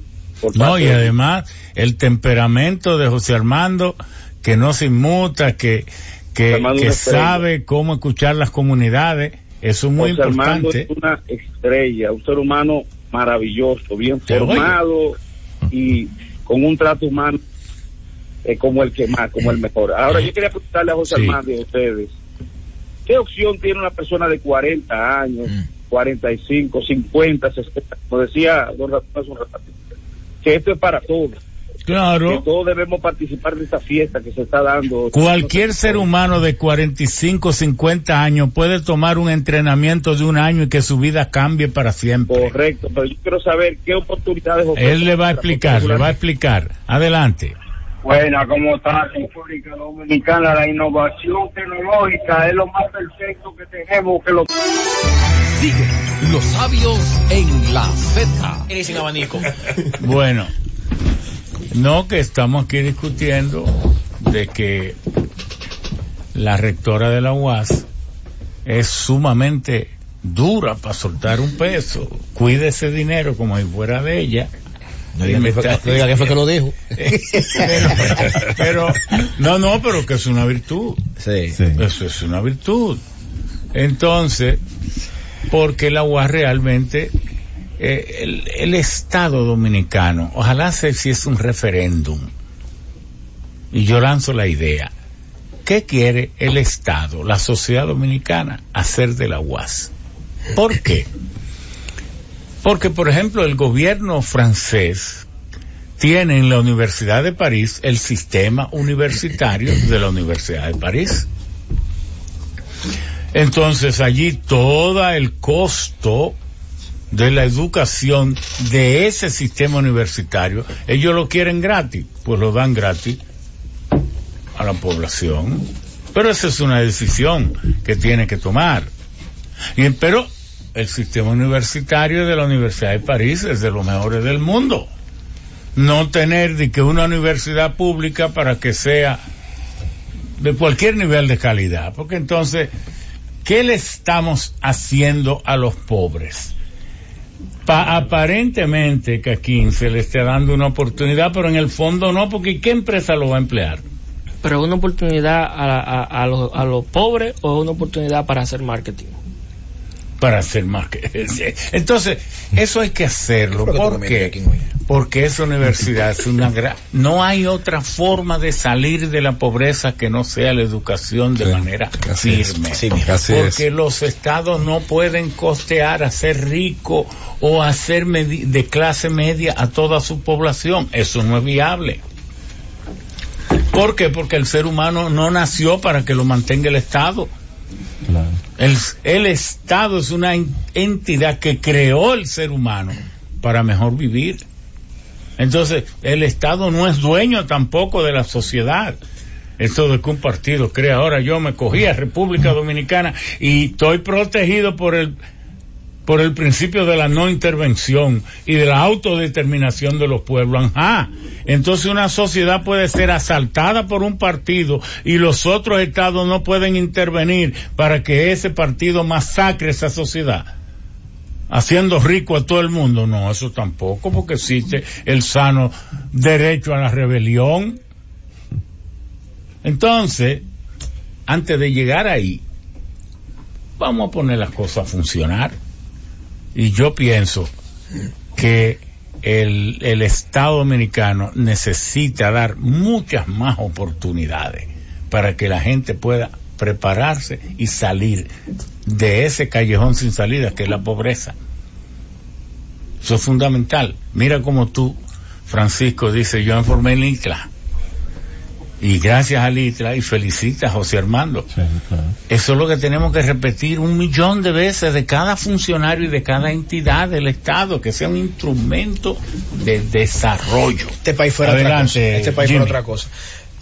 Bueno, yo lo que quiero... Tomemos ahora cada uno 5 minutos para desarrollar, pueden ser 6 minutos, 7, sí. No, yo vengo con algo que he mencionado hace tiempo. Y obviamente es un llamado. Hace muchos años, hace un tiempo, un diputado, que ahora es senador en su momento, llevó al Congreso Nacional una propuesta de ley de incentivo al desarrollo del software.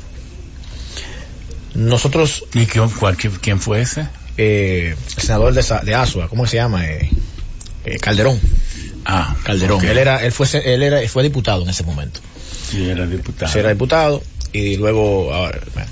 Entonces como senador, como diputado, mencionarlo porque fue el que llevó la voz, sometió esa propuesta del incentivo al desarrollo de software en ese momento.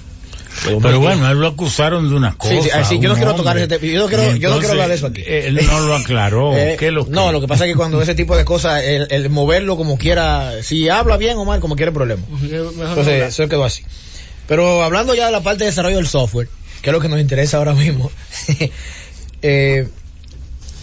a mí lo que me preocupa es que definitivamente estamos hablando de muchas iniciativas, incluyendo República Digital, que tienen sus aspectos positivos obviamente también, en instituciones como el ITLA, que está aportando, pero hace falta, y he estado leyendo un poco al respecto, consultando con algunos amigos de otros países, hace falta definitivamente un empujón a esto, y quiero hacerles un llamado realmente a que retomemos eso. Eso está engavetado actualmente.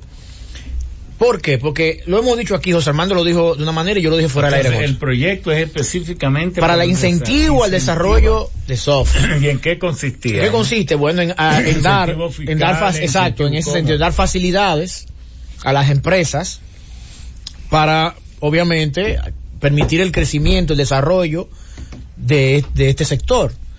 Y definitivamente, yo pongo mucho como ejemplo el incentivo que se le da a la ley de cine, que se habla tanto, que tal vez en algún momento se ha aprovechado por algunas cosas particulares, ha sido satanizada, pero vamos a estar claros, vamos a mirar el desarrollo del cine ha cambiado en República Dominicana. Bastante. Ha cambiado en República Dominicana. De cosas pequeñas, cuando una cosa ha funcionado bien, y lo que debemos desear es que no lo cambien, que no varíen el marco jurídico para que aquellos que estén planificando puedan ejecutar su planificación. Claro, entonces el antes y el después de la ley de cine ha dado a entender cómo ha cambiado precisamente el cine dominicano, y es obvio. Entonces yo quiero, en primer punto, en mis minutos, hacer un llamado, porque nosotros tenemos demasiado talento y la demostración está ahí.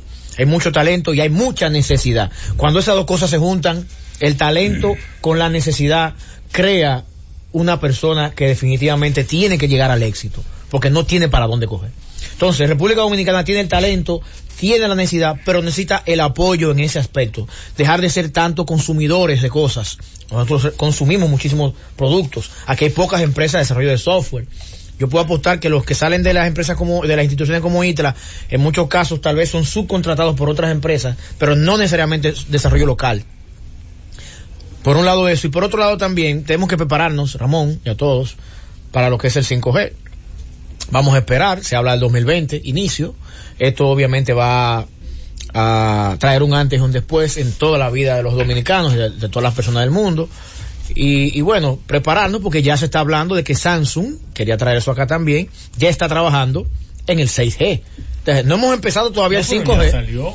El 6G, estamos hablando ya que va a estar basado sobre todo para inteligencia artificial y se habla por encima del 2030. Es para que veamos cómo va la cosa. No hemos entrado todavía bien en el 5G, no tenemos la tecnología disponible para ella, y ya estamos entonces viendo hacia el 6G. De mi lado prácticamente eso lo quería decir, y obviamente un poco más de apoyo de las autoridades del gobierno en sentido general, para esto de la ley de incentivo al desarrollo de software, porque para mí yo entiendo que sería un gran aporte a los dominicanos y dominicanas. No hay manera de que una persona, de una forma más rápida de alguien salir de la pobreza es en esta parte de desarrollo de software, porque necesita ¿qué? Motivación y conocimiento y muy pocos recursos para desarrollar o ser parte de un equipo de desarrollo de aplicaciones o de software. Muchas gracias, Jimmy. Francisco. Esto que dice Francisco López. Esto que acuérdate, dice Jimmy, puede tomar 5 o 6 minutos, no hay problema. Perfecto. Esto que dice Jimmy, pues, es la lección aprendida. Ya se está hablando de 6G. Entonces, ¿qué pasó con China? Bueno, comenzó a trabajar temprano. Hubo algo que me impactó mucho de todo lo que estuve viendo con relación a 5G, y es que está dentro del marco de trabajo que ellos tienen planificado ya a largo plazo, el Made in China 2025.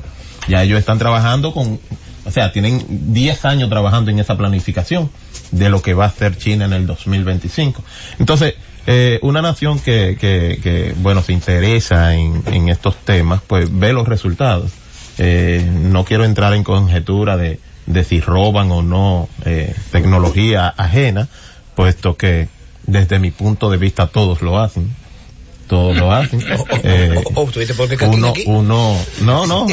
Es la realidad. No, como me dijo alguien, acusan a China de eso.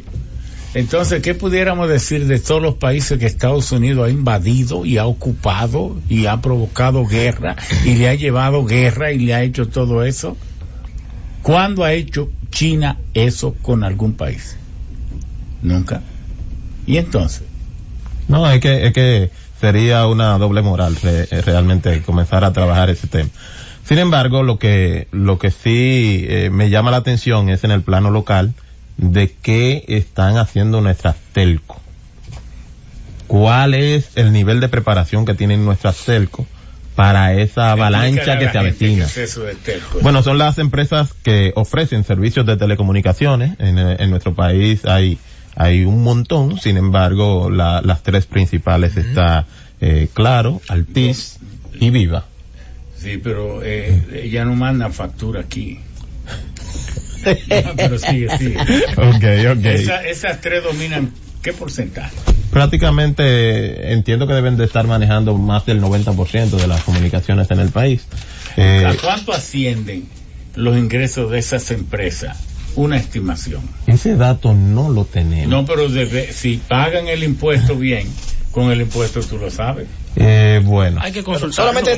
Solo hay que buscar en el presupuesto los ingresos. Bueno, solo de telefonía. Como es, por ese concepto, ¿cuánto que pagan las empresas? No es un 10%. No, más el impuesto corporativo. Tienen el 18, el 10 y el 2. Porque esos son las de telecomunicaciones. Sí, de telecomunicaciones. Sí, el 30, se está pagando el 30, pero está pagando el consumidor. Pero yo con saber lo que pagan de ITEVI, solamente ya yo sé cuánto ellos tienen de ingresos, si no engañan. Bueno, solamente la telefonía móvil, recuerden que ellos manejan, según el dato de Indotel, a marzo, 8.960.000 conectados solamente de telefonía, prepago y pospago.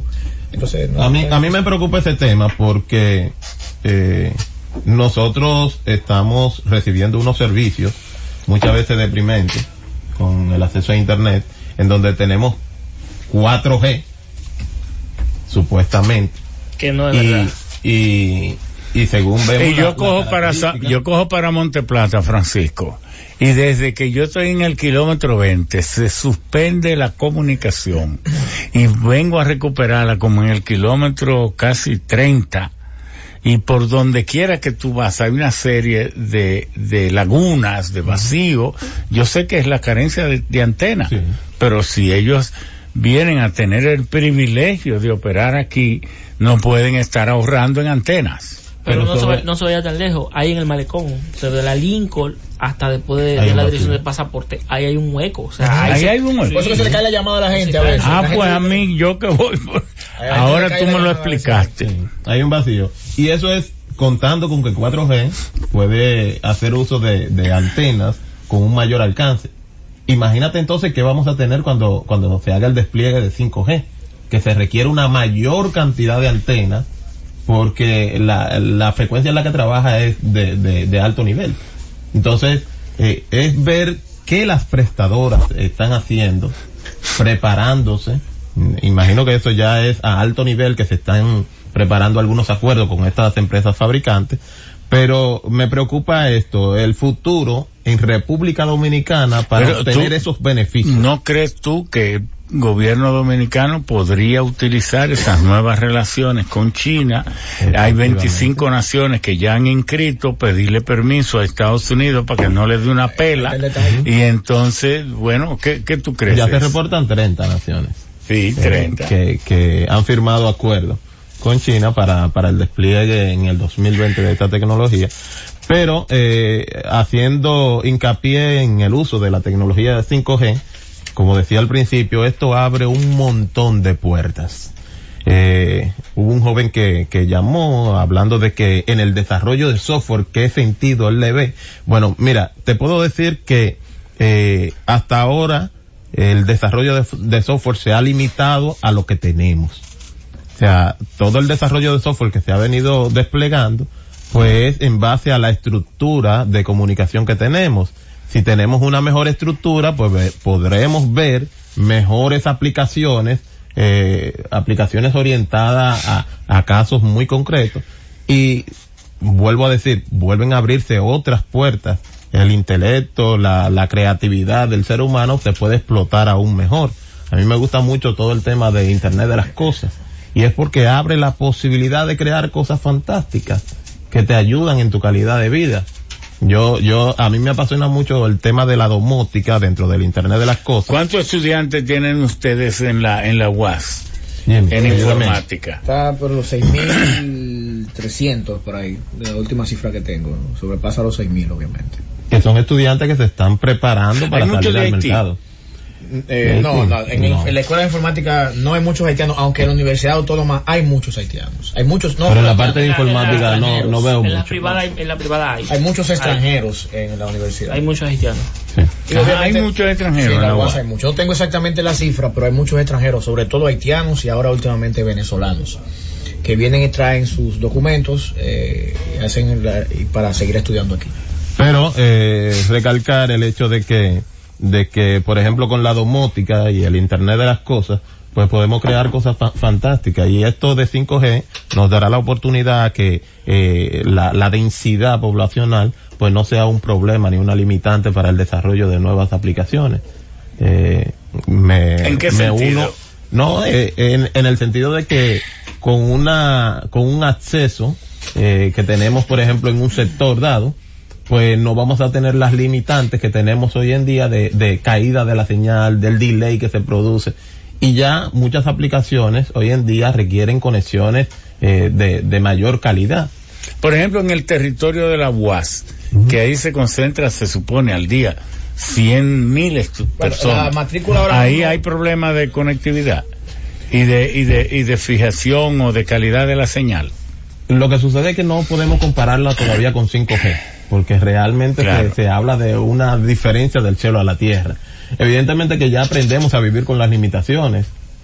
Nosotros decimos que tenemos una buena conectividad porque nos comunicamos y bueno... Porque te conectas. Porque te conectas y porque haces uso de ella. Pero cuando estemos requiriendo, por ejemplo, en el caso que aquí mencionaba, pues de aplicaciones de realidad virtual, de realidad aumentada, pues ya exige un nivel de comunicación con un delay prácticamente a cero. Entonces, el nivel de creatividad que vamos a tener para sí, porque uno se acostumbra a la mediocridad y cuando hay mucha publicidad elogiando lo que no sirve, la gente llega a considerar que es bueno, que es bueno, que es lo normal. Sí. Porque es un adoctrinamiento. Sí, porque fíjate que... Eso es como con el uso del café. Tú vas a esas compañías de café de aquí y tú ves que tienen cientos de mujeres, antes cuando había producción de café aquí, clasificando los granos que le llamaban para producir una variedad gold, dorada. Y todo ese café lo vendían a 2 y 3 veces el precio y lo exportaban. Y del resto es que hacían el café para nosotros aquí. que es casi café de trilla, polvo para café de trilla, pero con una publicidad de cada 5 segundos, cada 5 minutos, diciendo que es el mejor café. Tú oyes a los dominicanos diciendo que sí, y cuando usted lo que está tomando es agua de aguarrás. No, ¿por qué? Porque la ignorancia, y tú oyes a la gente, ay, qué café bueno, pero si usted no ha probado otro, entonces usted se lo encuentra bueno.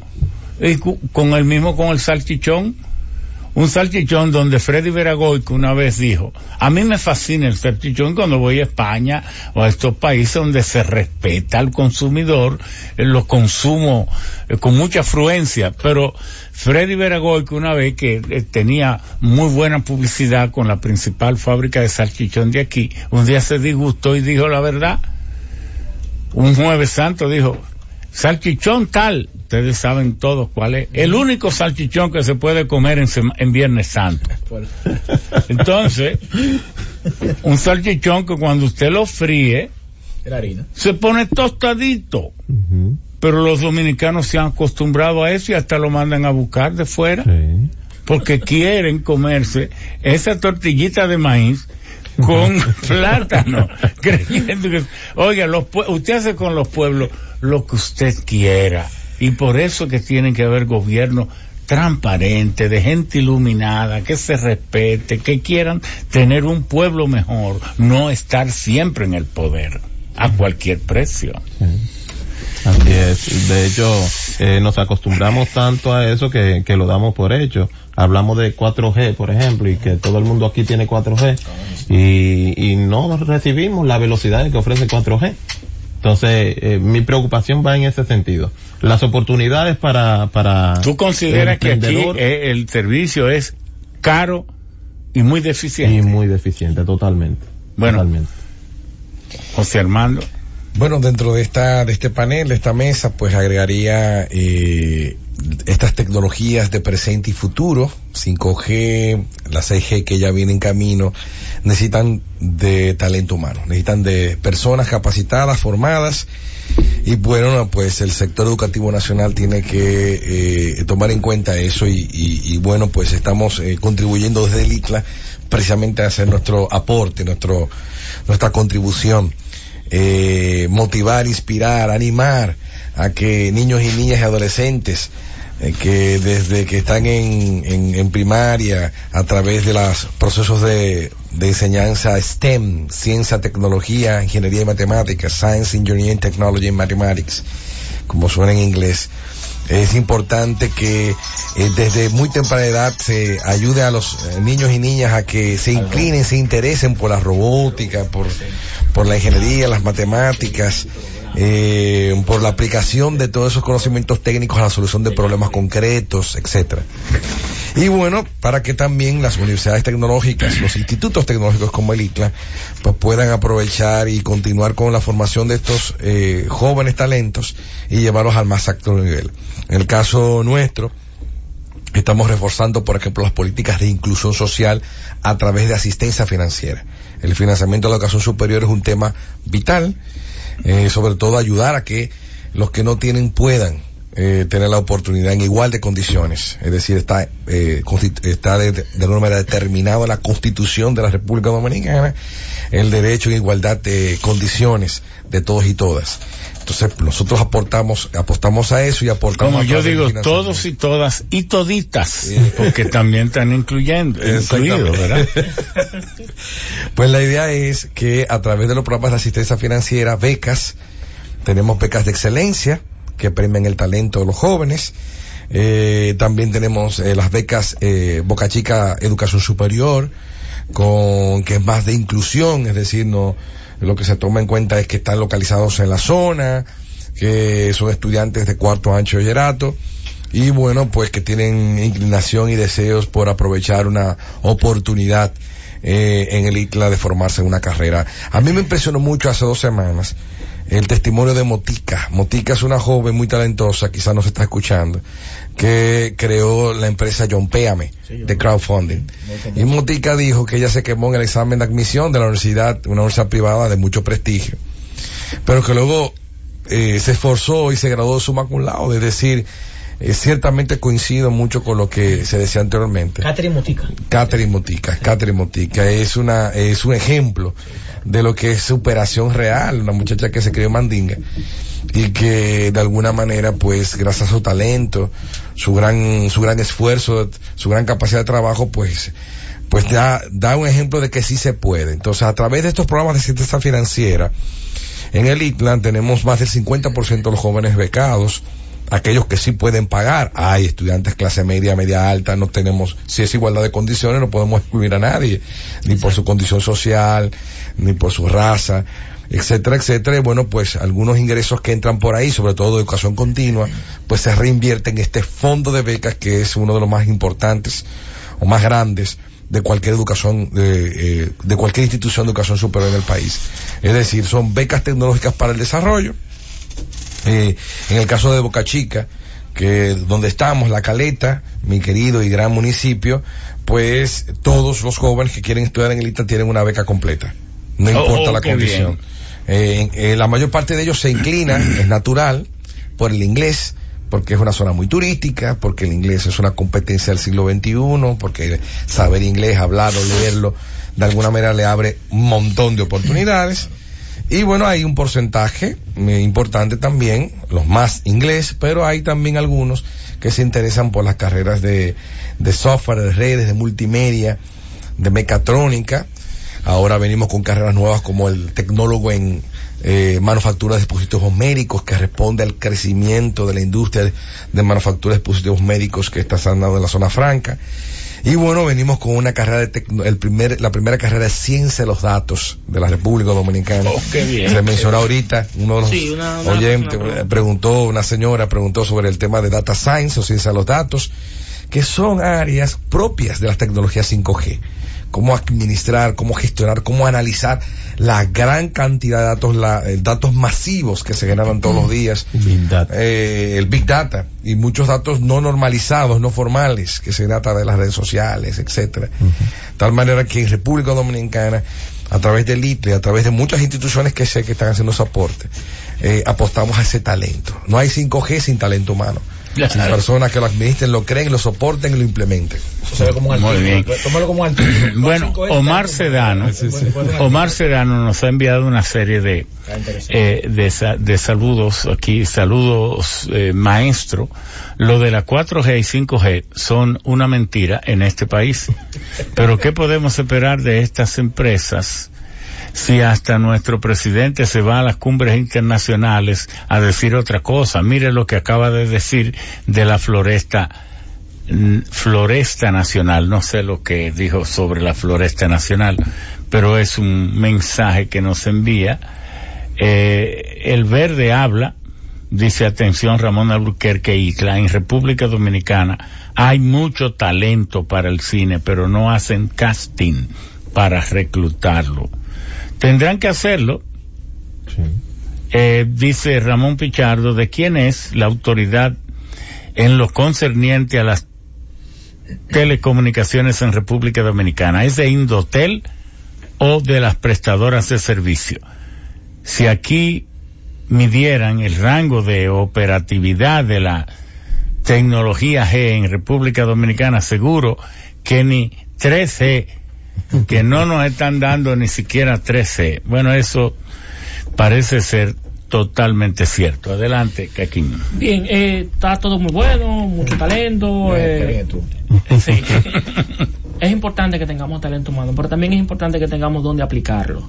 Entonces, para ello, ahorita preguntaban que qué podría aportar China en esto. Bueno, ahí está. Vamos a pedirle a China, a pedirle a Estados Unidos, a pedirle a quien sea que nos ayude a crear una red 5G, que nos ayude a crear una red 5G, una red oscura, o sea, una red del Estado, una red donde se conecten independientemente del proveedor o de la telco, y que se brinden servicios a la ciudadanía. Por ejemplo, Caquín, un momento. Se habló una vez aprovechar las líneas de transmisión eléctrica de alta tensión No, las líneas de transmisión eléctrica. Sí, porque ya tienen cableado todo el país prácticamente. Sí, tienen cableado todo el país. Entonces, ¿qué pasa? Que en las líneas de transmisión eléctrica usted siempre ve un cable solitario que está arriba. Ese es el cable de guarda, así se le llama, cable de guarda, para que si cae un rayo, se va a ese cable, porque por una diferencia de gradiente de potencial, en ese cable es que va a caer. Entonces ese cable está conectado a tierra, y eso protege las líneas que están energizadas. Bueno, pero ese cable es hueco, y entonces dentro se mete la fibra óptica para transmisión. No, hasta ahora la 5G espera igualar la fibra óptica, pero no la supera. Entonces el Estado Dominicano puede aprovechar eso. Puede crear una red que le haga competencia a las telcos, que las obligue. Y venderle peaje a todas las empresas. Venderle el CAL, como decimos en tecnología. El CAL. Exacto. Entonces, vamos a tomar lo bueno que tienen las grandes potencias, vamos a tomar ejemplo. Vamos a hacer investigación y desarrollo aquí también. Vamos a desarrollar la 5G desde el principio. No vamos a esperar 10, 15 años a que ya haya una guerra para nosotros venir a traerla. O sea, ¿por qué no? O sea, ¿por qué no ponemos esos egresados, ese capital humano? ¿Por qué no mandamos a formar esos instructores a que vayan, hagan circulación de cerebro? Se quedan por allá si tú no le das buena oportunidad aquí. Que se queden. Si tú no le das buena oportunidad oye, aquí, manda a 10 que se queden 9, que venga uno. Y estamos ganando. Estamos ganando. Entonces vamos a hacer investigación y desarrollo, vamos a desarrollar acá la tecnología, no esperemos que nos llegue para ser simplemente usuarios. Otra cosa, las telcos, las telcos hacen lo que quieran. Aquí no es verdad que aquí no hay 4G, aquí no hay LTE. ¿Por qué? Aquí nada más hay 3 telcos. Es verdad que hay 100 y tantos registrados, pero aquí hay 3. Y todas están conectadas con una que es dueño de la fibra que viene de Puerto Plata. Claro. Exacto. Entonces vamos a abrir el mercado, vamos a hacer libre competencia, vamos a traer aquí los otros proveedores que han tenido éxito. ¿Y tú favoreces que el Estado se meta, utilice esa red nacional? Obviamente. Pero claro que la tiene que usar. Pero ¿por qué tiene que hacerle promoción a Claro? ¿Por qué tiene que hacerle promoción a Claro? Porque tú dijiste Claro. Bueno. Claro, no como el nombre de la compañía, sino como que tiene que utilizar una red nacional, tiene que crear competencia y hacer que las telcos hagan competencia. ¿Qué es competencia? Pero leal, no es leal. No, oye. Competencia, no competencia. Competencia para desarrollar para innovaciones. O sea, ese 2%, vamos a invertir un medio de ese 2 y vamos a hacer research, vamos a hacer investigaciones, vamos a crear tecnologías. Sí. Eso nos va a brindar, va a traer, o sí, oportunidad para todo ese talento que están saliendo, ¿verdad? Vamos a abrir el mundo, vamos a mandar personas a estudiar. No hay fuga de cerebro, señores, eso no es verdad. Jack Ma se fue a Estados Unidos, ¿y dónde está ahora? ¿Dónde está Jack Ma? Está en China. Jack Ma no encontró oportunidad o pidió que lo dejaron salir, estudió, duró 10 años, se desarrolló, se hizo millonario y se fue a invertir a su país. Volvió uno. Vamos a mandar 200 profesionales de aquí a que se capaciten en Rusia en tecnología 6G, la que va a salir, para que en 5 años vuelvan aquí y vuelva uno y ya tenemos una gente. Yo de la mano contigo que tal vez eso voy totalmente a la mano, pero obviamente siempre teniendo en cuenta las oportunidades que tú tienes que darle acá, porque el problema está, y lo menciono porque fui yo que dije esa parte, me siento aludido, no mentira, porque definitivamente aquí se ha invertido mucho dinero y hay mucho esfuerzo en capacitar personas. Muchos, como tú tienes razón, muchos se quedan, otros estamos aquí. Yo soy fruto de lo que se capacitó, está aquí sentado. El mismo José Manuel también, que ha estudiado, ha hecho varias maestrías, doctorado fuera también. Y estamos acá. Ahora bien, porque encontramos oportunidades de seguir aportando. El problema está que cuando tú te vas a estudiar fuera, tú ves otro mundo, se capacitas y vienes aquí a República Dominicana y te quieren dar 20,000 pesos. Entonces tú dices, espérate, Y aquí te están ofertando, te están ofreciendo 4.000 euros, 3.000. Oiga, así como es un error decir que el país está lleno de ilegales, por decir indocumentado, porque el ser humano, ¿cuál es nuestro espacio natural de existencia? El planeta. Sí. En cualquier lugar del planeta que estemos, está bien. Ahora, lo que tenemos también, Estado, población, es que dedicarnos a trabajar por el triunfo de nuestra sociedad. Claro. Y ahí es donde está lo flojo. Bueno, yo quiero terminar diciendo algo sobre una pregunta que nos han hecho siempre. Que expliquemos el tema de la gran batalla que hay por las tierras raras. ¿Qué es lo que ocurre? La culpa de que China hoy maneje el 90% de la producción de tierras raras, más del 90%, lo tiene Estados Unidos. Porque en 1972 empezó una gran oposición de la población de Estados Unidos contra las empresas o las plantas que procesaban tierras raras. Las tierras raras son los minerales más comunes en la naturaleza. Se les llama rara porque rara vez aparecen en concentraciones, en anomalías que pudiéramos llamar minas. Vamos a explicar esto. Todos los metales y no metales están presentes en la costra de la Tierra. Entonces, el suelo, que es la parte de la costra que ha sido modificada y se convierte en un ente biológico, donde nacen las plantas, es una cosa, pero la roca madre, lo que está debajo del suelo, es donde están los minerales no modificados o menos modificados. Entonces, ¿qué es una mina? La mina es un lugar, una anomalía donde los metales que componen la costra terrestre, 1 o 2 o 3, aparecen en unas concentraciones muy superior de lo normal. Por eso se le llama anomalía. Es anómalo que haya tanto oro en un lugar, porque oro hay en toda la costra de la tierra. Y sobre todo, el 90% del oro está en el mar, en las aguas del mar. Solo que si usted se dedica a querer producir onzas de oro procesando el agua del mar, le va a costar más la sal que el chivo, porque el proceso para sacar ese oro que hay allí cuesta más que el oro cuando se haya extraído. Entonces, las tierras raras rara vez aparecen en concentraciones que pudiéramos llamar minas, pero de que abundan, bueno, en todas partes, y se le llama tierra porque son solubles en ácido, que es una cosa muy extraña.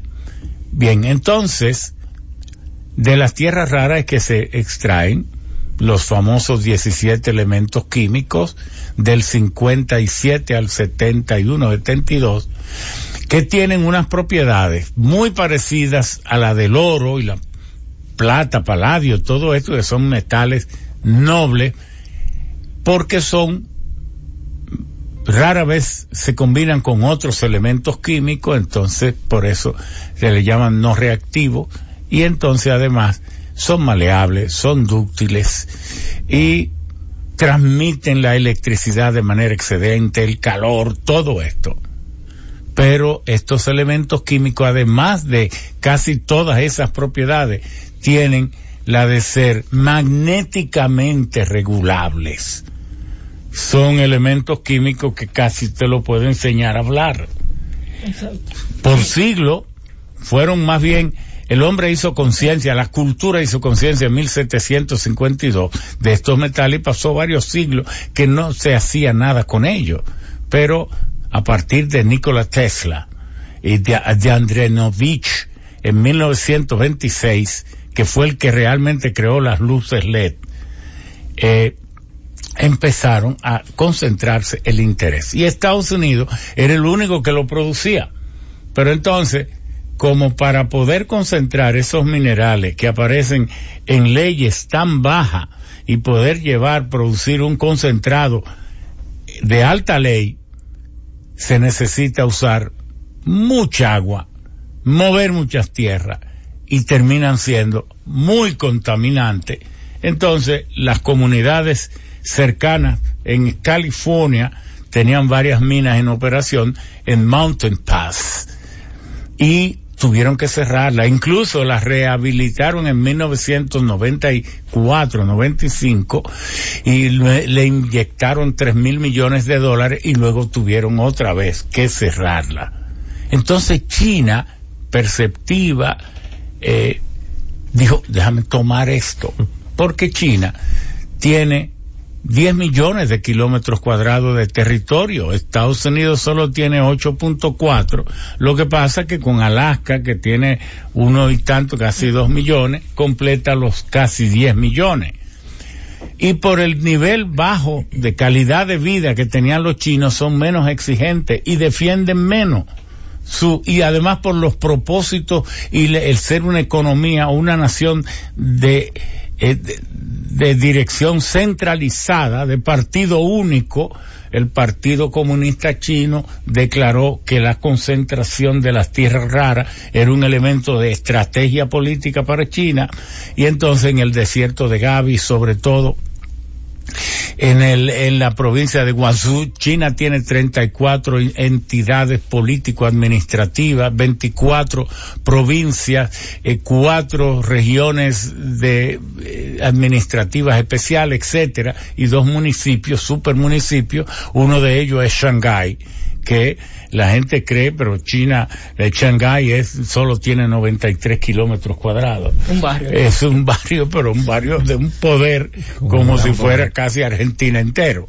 Bueno, entonces, ¿por qué explico esto? Porque voy a decir, China produce ya el 90%. China tiene además el 44% de las reservas. Entonces le sigue Vietnam, Rusia y otro país. Estados Unidos, aun cuando tenía esas minas en operación, apenas tiene una reserva de 1.4 millones de toneladas. Quiere decir que aunque Estados Unidos quiera, lo más que puede hacer es estimular otros países como Brasil, que es uno de los que tiene grandes reservas, Argentina, para que las produzcan. Pero acumular el desarrollo tecnológico que alcanzó China en el procesamiento de los minerales, porque en materia de minería hay que diferenciar entre lo que es la geología, que es la búsqueda, identificación y cuantificación y determinación de la geometría del yacimiento. Todo eso le pertenece a la geología y a la ingeniería minera, pero luego viene el procesamiento de minerales, que es como yo cojo una mina con una determinada concentración para elevar esa concentración baja a una concentración mayor, y entonces yo poder enviarla a la planta de tratamiento donde yo voy a producir esos elementos químicamente puros o con la pureza tolerable. Entonces, en todo eso es que China se ha adueñado de un dominio tecnológico que no lo transfiere. Y cuando Trump estaba tratando y fuñendo con el tema de las tarifas, Xi Jinping fue, y en Guangzhou, que es en la parte norte, casi frente a Taiwán, donde hay uno de los más grandes desarrollos de tierras raras, fue con Liu, el vicepresidente, jefe de las negociaciones con Estados Unidos, para enviar un mensaje. Fue y visitó muchas de las minas donde están estos tratamientos de concentración. ¿Qué podemos nosotros esperar en esto? Que China en los próximos 20 años seguirá dominando la producción de tierras raras. Actualmente, de las 148,000 toneladas que se producen, China controla el 93%. Wow. Entonces, China también lo ha utilizado como un elemento de atracción de inversiones. Usted quiere tierras raras, usted quiere los elementos de tierras raras. Bueno, venga, instálese aquí y produzca.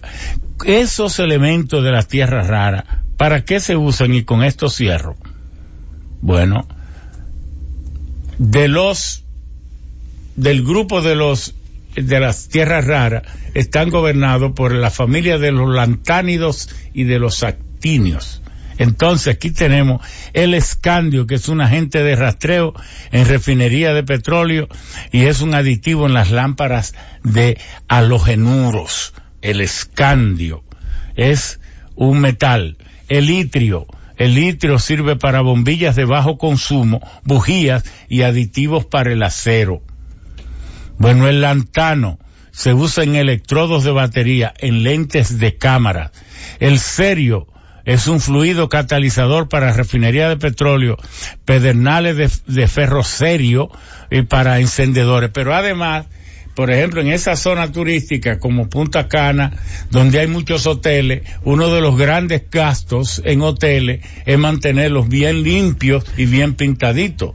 Usted coge y pinta un edificio y entonces usted usa solución de cerio y usted lo pinta con esto y dura 10 años sin que el sucio se le pegue, ni se le pegan las partículas, y entonces un carro, esos carros de alto costo, un Ferrari, usted le da con con un spray, usted le rocía esa solución de cerio y usted lo puede meter en el lugar, lo puede correr para hacer un saltamonte por ahí y el carro siempre está limpio porque el sucio de ninguna naturaleza se le pega porque el cerio lo vuelve hidrofóbico, oleofóbico y partícula fóbica. Entonces siempre la superficie está limpia.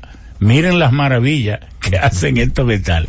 El praseodimio se usa en los láseres, en aditivo en vidrio de didimio, utilizado en gafas de soldadura, esas gafas bien caras y finas. El neodimio en motores eléctricos, en vidrio de sidimio y en condensadores de cerámica. El prometio se utiliza en pintura luminosa y baterías nucleares. El samario se usa en láseres, en barra de control de reactores nucleares. No se puede operar un reactor nuclear sin este metal, que es el samario, que es fundamental. El europio en lámparas fluorescentes y láser y en pantallas como esta. El gadolinio en memorias de computadora, en láser, en aditivo para acero, en tubos de rayos X, en agentes de contraste para la resonancia magnética.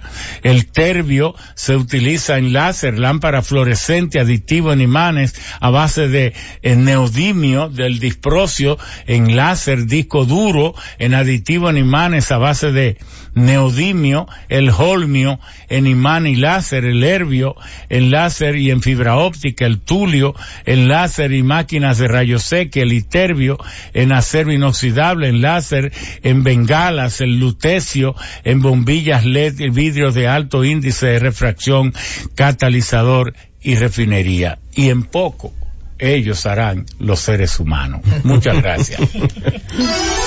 Están los sabios en la Z. Por este domingo han estado los sabios en la Z. El próximo domingo a partir de las 8 de la mañana y hasta las 12 del mediodía, los sabios en la Z.